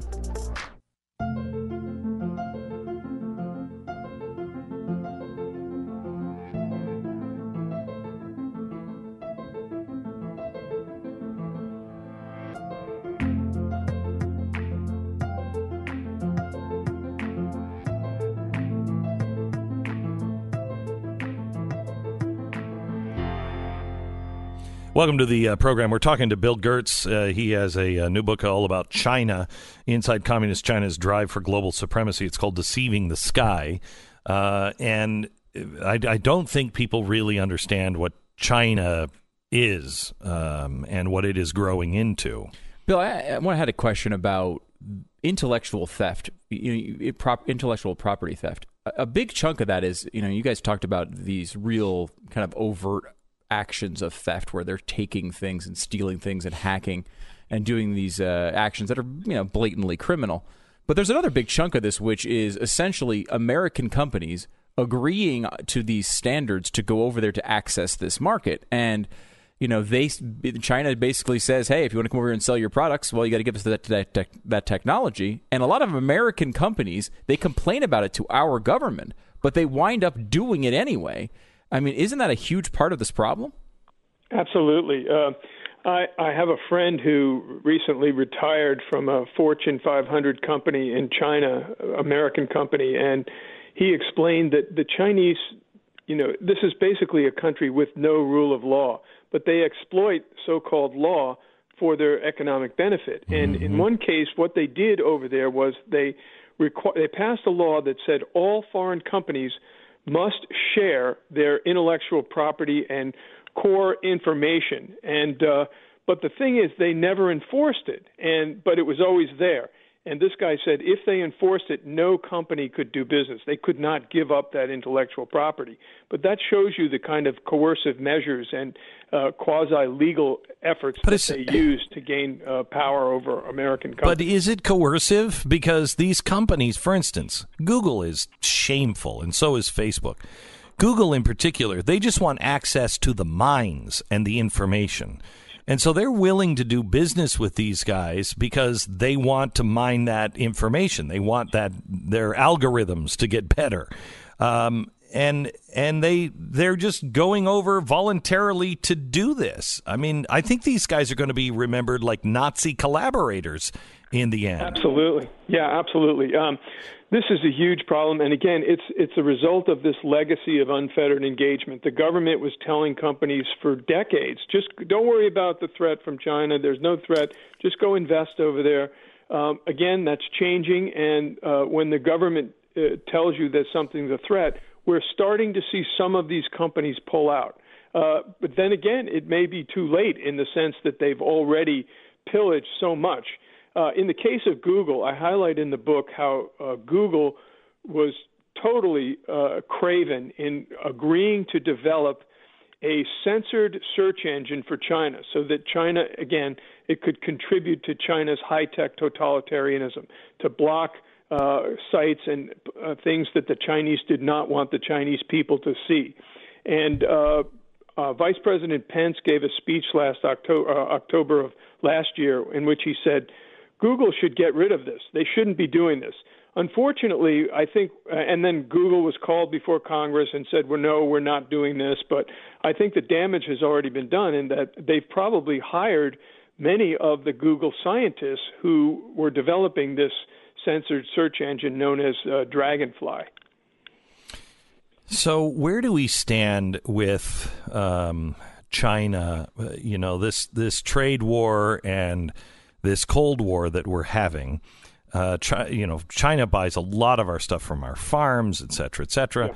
Yeah. We're really hurting there. China, you never know what the truth is with China, but, they have, I saw a trend just yesterday that consumers are starting to use instant noodles instead of actual noodles over in China, which is cheaper. So it shows that maybe they're starting to hurt down at the very bottom. They're building ghost cities. They printed, some say, up to $50 trillion in cash and put $25 trillion of that in their own businesses.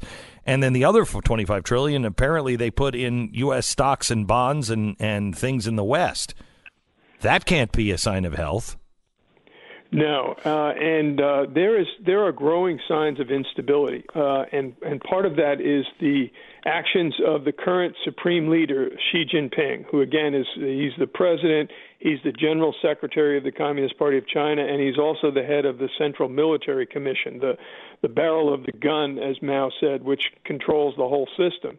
And he has made a major shift. Up until 2012, when he took power, the guiding watch phrase for China was outlined by Deng Xiaoping, the post-Mao communist, who said, "Bide our time, build our capabilities."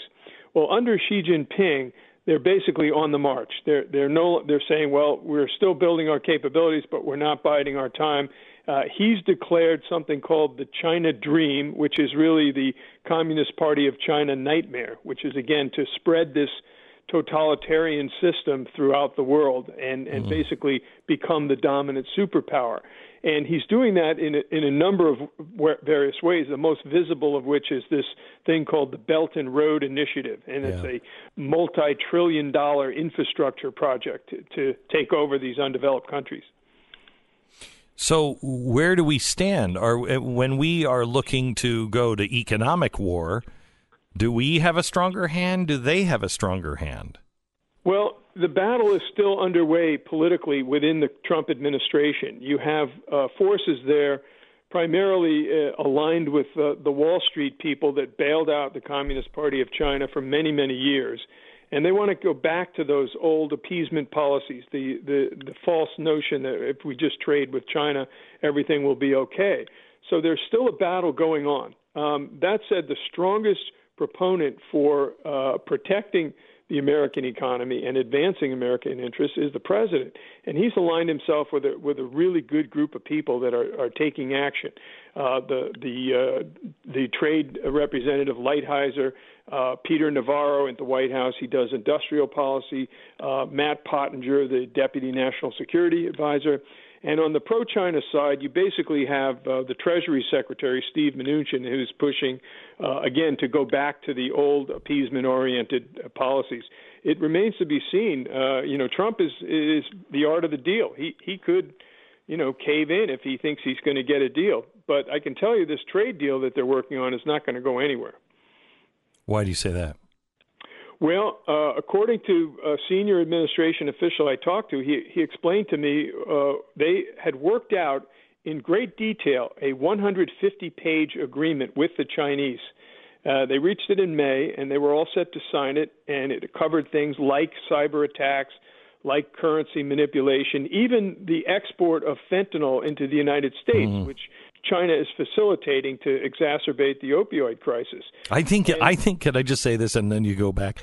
I think they are doing what the British did to the Chinese with the opioid war. I mean, the opium wars. No question. I think they're doing it to us. Revenge. Yes. No question. Well, this was included in this deal. And the word is that the Chinese took this to the senior Communist Party leaders, and they said, we can't sign this agreement because it will be an admission that we had done all of these things. And so that's kind of where things are now. And now both sides are trying to work out a partial deal or some kind of compromises. And the way it was explained to me is as long as Trump holds out for the real deal, nothing's going to happen in the near future. Bill, that's one of the things I think is fascinating about the trade war as an entity, because we have something here called elections, right? And, they don't have to worry about that. So, with the pressure of Trump maybe getting this deal done, it would help the economy probably. It would, if we have a downturn next year in the middle of an election season, he's going to have a real incentive to get something done. But there's no incentive for the Chinese to come along at all on these things because they don't have to worry about an upcoming election. Yeah, this is a really good point because back in October when Pence gave that speech, he talked about Chinese election meddling. And he basically, and it didn't get a lot of attention. Obviously, Washington has been in near hysteria for 2 years or 3 years on Russian meddling in the 2016 election. But the real election meddling is by China. And he said the Chinese want a different president. In the book, I quote a guy named Kevin Freeman. And I came across Kevin when he was working for the Pentagon, and he did an unconventional warfare scenario. And he posited that what if a nation were to trigger an economic downturn like we saw in 2008? And, of course, the Pentagon reacted. They basically tried to can his report. Mm-hmm. I'm very, very worried that the Chinese in October or some type in September of 2020 could try to trigger an economic downturn that would have political ramifications for Trump. Kevin actually works for The Blaze and does a show on The Blaze. I'm very familiar with him, and I think he's spot on. I think you're spot on that. Just let me ask one last question. What does the world look like if America continues to bend over and not draw a line in the sand with China? What does America and the world look like in 2030? To me, it's not an America that I would want to live in. It would be a totalitarian nightmare. And I think we're seeing the first blushes of this with this NBA controversy of how one of their executives supported democracy in China, and the entire NBA just prostrated itself in front of the Chinese in a bid to try and gain access to that market. This would be a horrible world if the Chinese take control. It's like I say, it's an existential threat. It's not climate change like the Democratic presidential candidates like to say. It's communist China. Bill, thank you so much. I appreciate it. You follow him, GertzFile.com. His name is Bill Gertz, and the name of the book is Deceiving the Sky. You want to understand the future. You want to understand future war. You want to understand why we must stop coddling China. Read this book, Deceiving the Sky, Inside Communist China's Drive for Global Supremacy by Bill Gertz. Thank you, Bill. I wanted to ask him if there really was a General Tsao. There was. Oh, there was? Okay. There was. Okay. Yes. I figured he'd have the story in the book. Yes. I assume. I don't know how but many chapters. They didn't know because it's not an American. It's not a Chinese thing. It's an American thing. There was a General Tsao, and he won a great battle, but they didn't do the chicken thing. We did.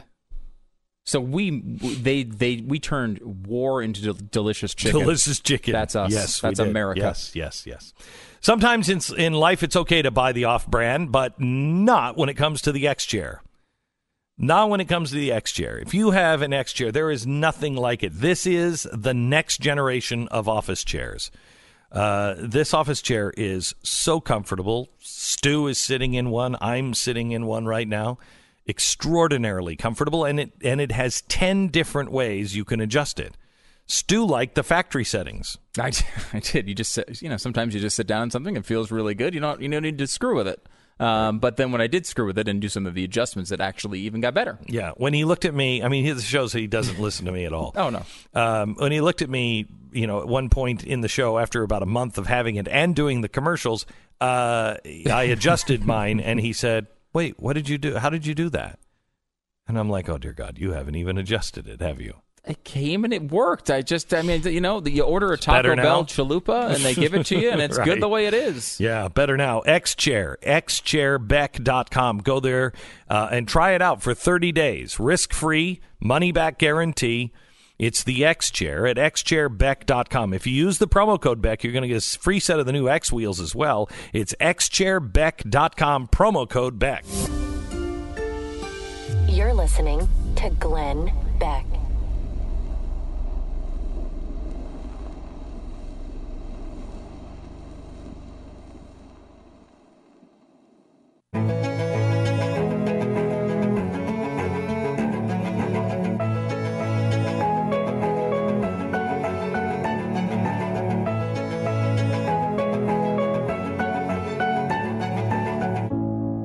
Hey, we want to welcome all of our Las Vegas listeners to our new home. It's News Talk 840 KXNT. Thank you so much for tuning in. We are live in Las Vegas now. We are thrilled to be a part of KXNT.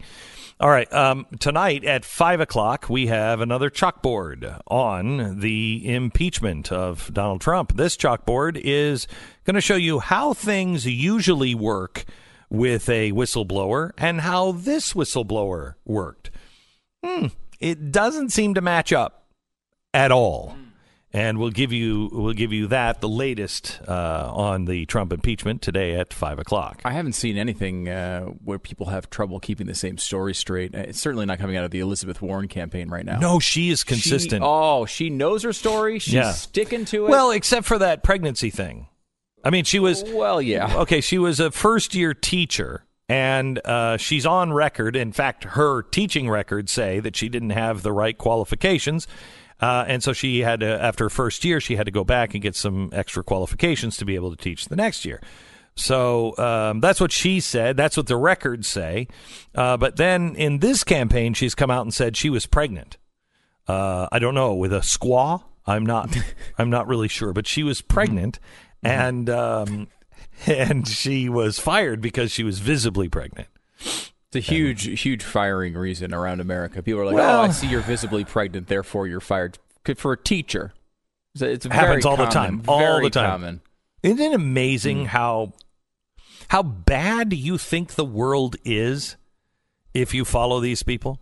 Yeah, it's a central part of their argument, which is the United States sucks, and everything about it sucks, and everything about your life sucks, and you're never going to get ahead. Your future sucks, and you need me to make it not suck as much. It's still going to suck, because if you elect them and they're there for a long time, they will still need to convince you it continually sucks because of somebody else. So she is on record saying the other story. Was she lying then or is she lying now? Which liar is she? It does need to be one of the two, doesn't it? It does. Yet, shockingly, I have seen very little pickup from the mainstream media on such an odd claim. Nothing to do with every single person they interact with being just like Elizabeth Warren, a white liberal that's wealthy from the suburbs. That's, everybody who is in the media is Elizabeth Warren, which is why she's getting such favorable treatment. You're so jaded. Well, the world sucks. Everything sucks. You suck. Your life sucks. Your future sucks. Or it doesn't, and you can continue to listen to this broadcast, and we'll see you tonight at 5:00. It's actually getting quite bright. You're quite listening bright with to the truth. Glenn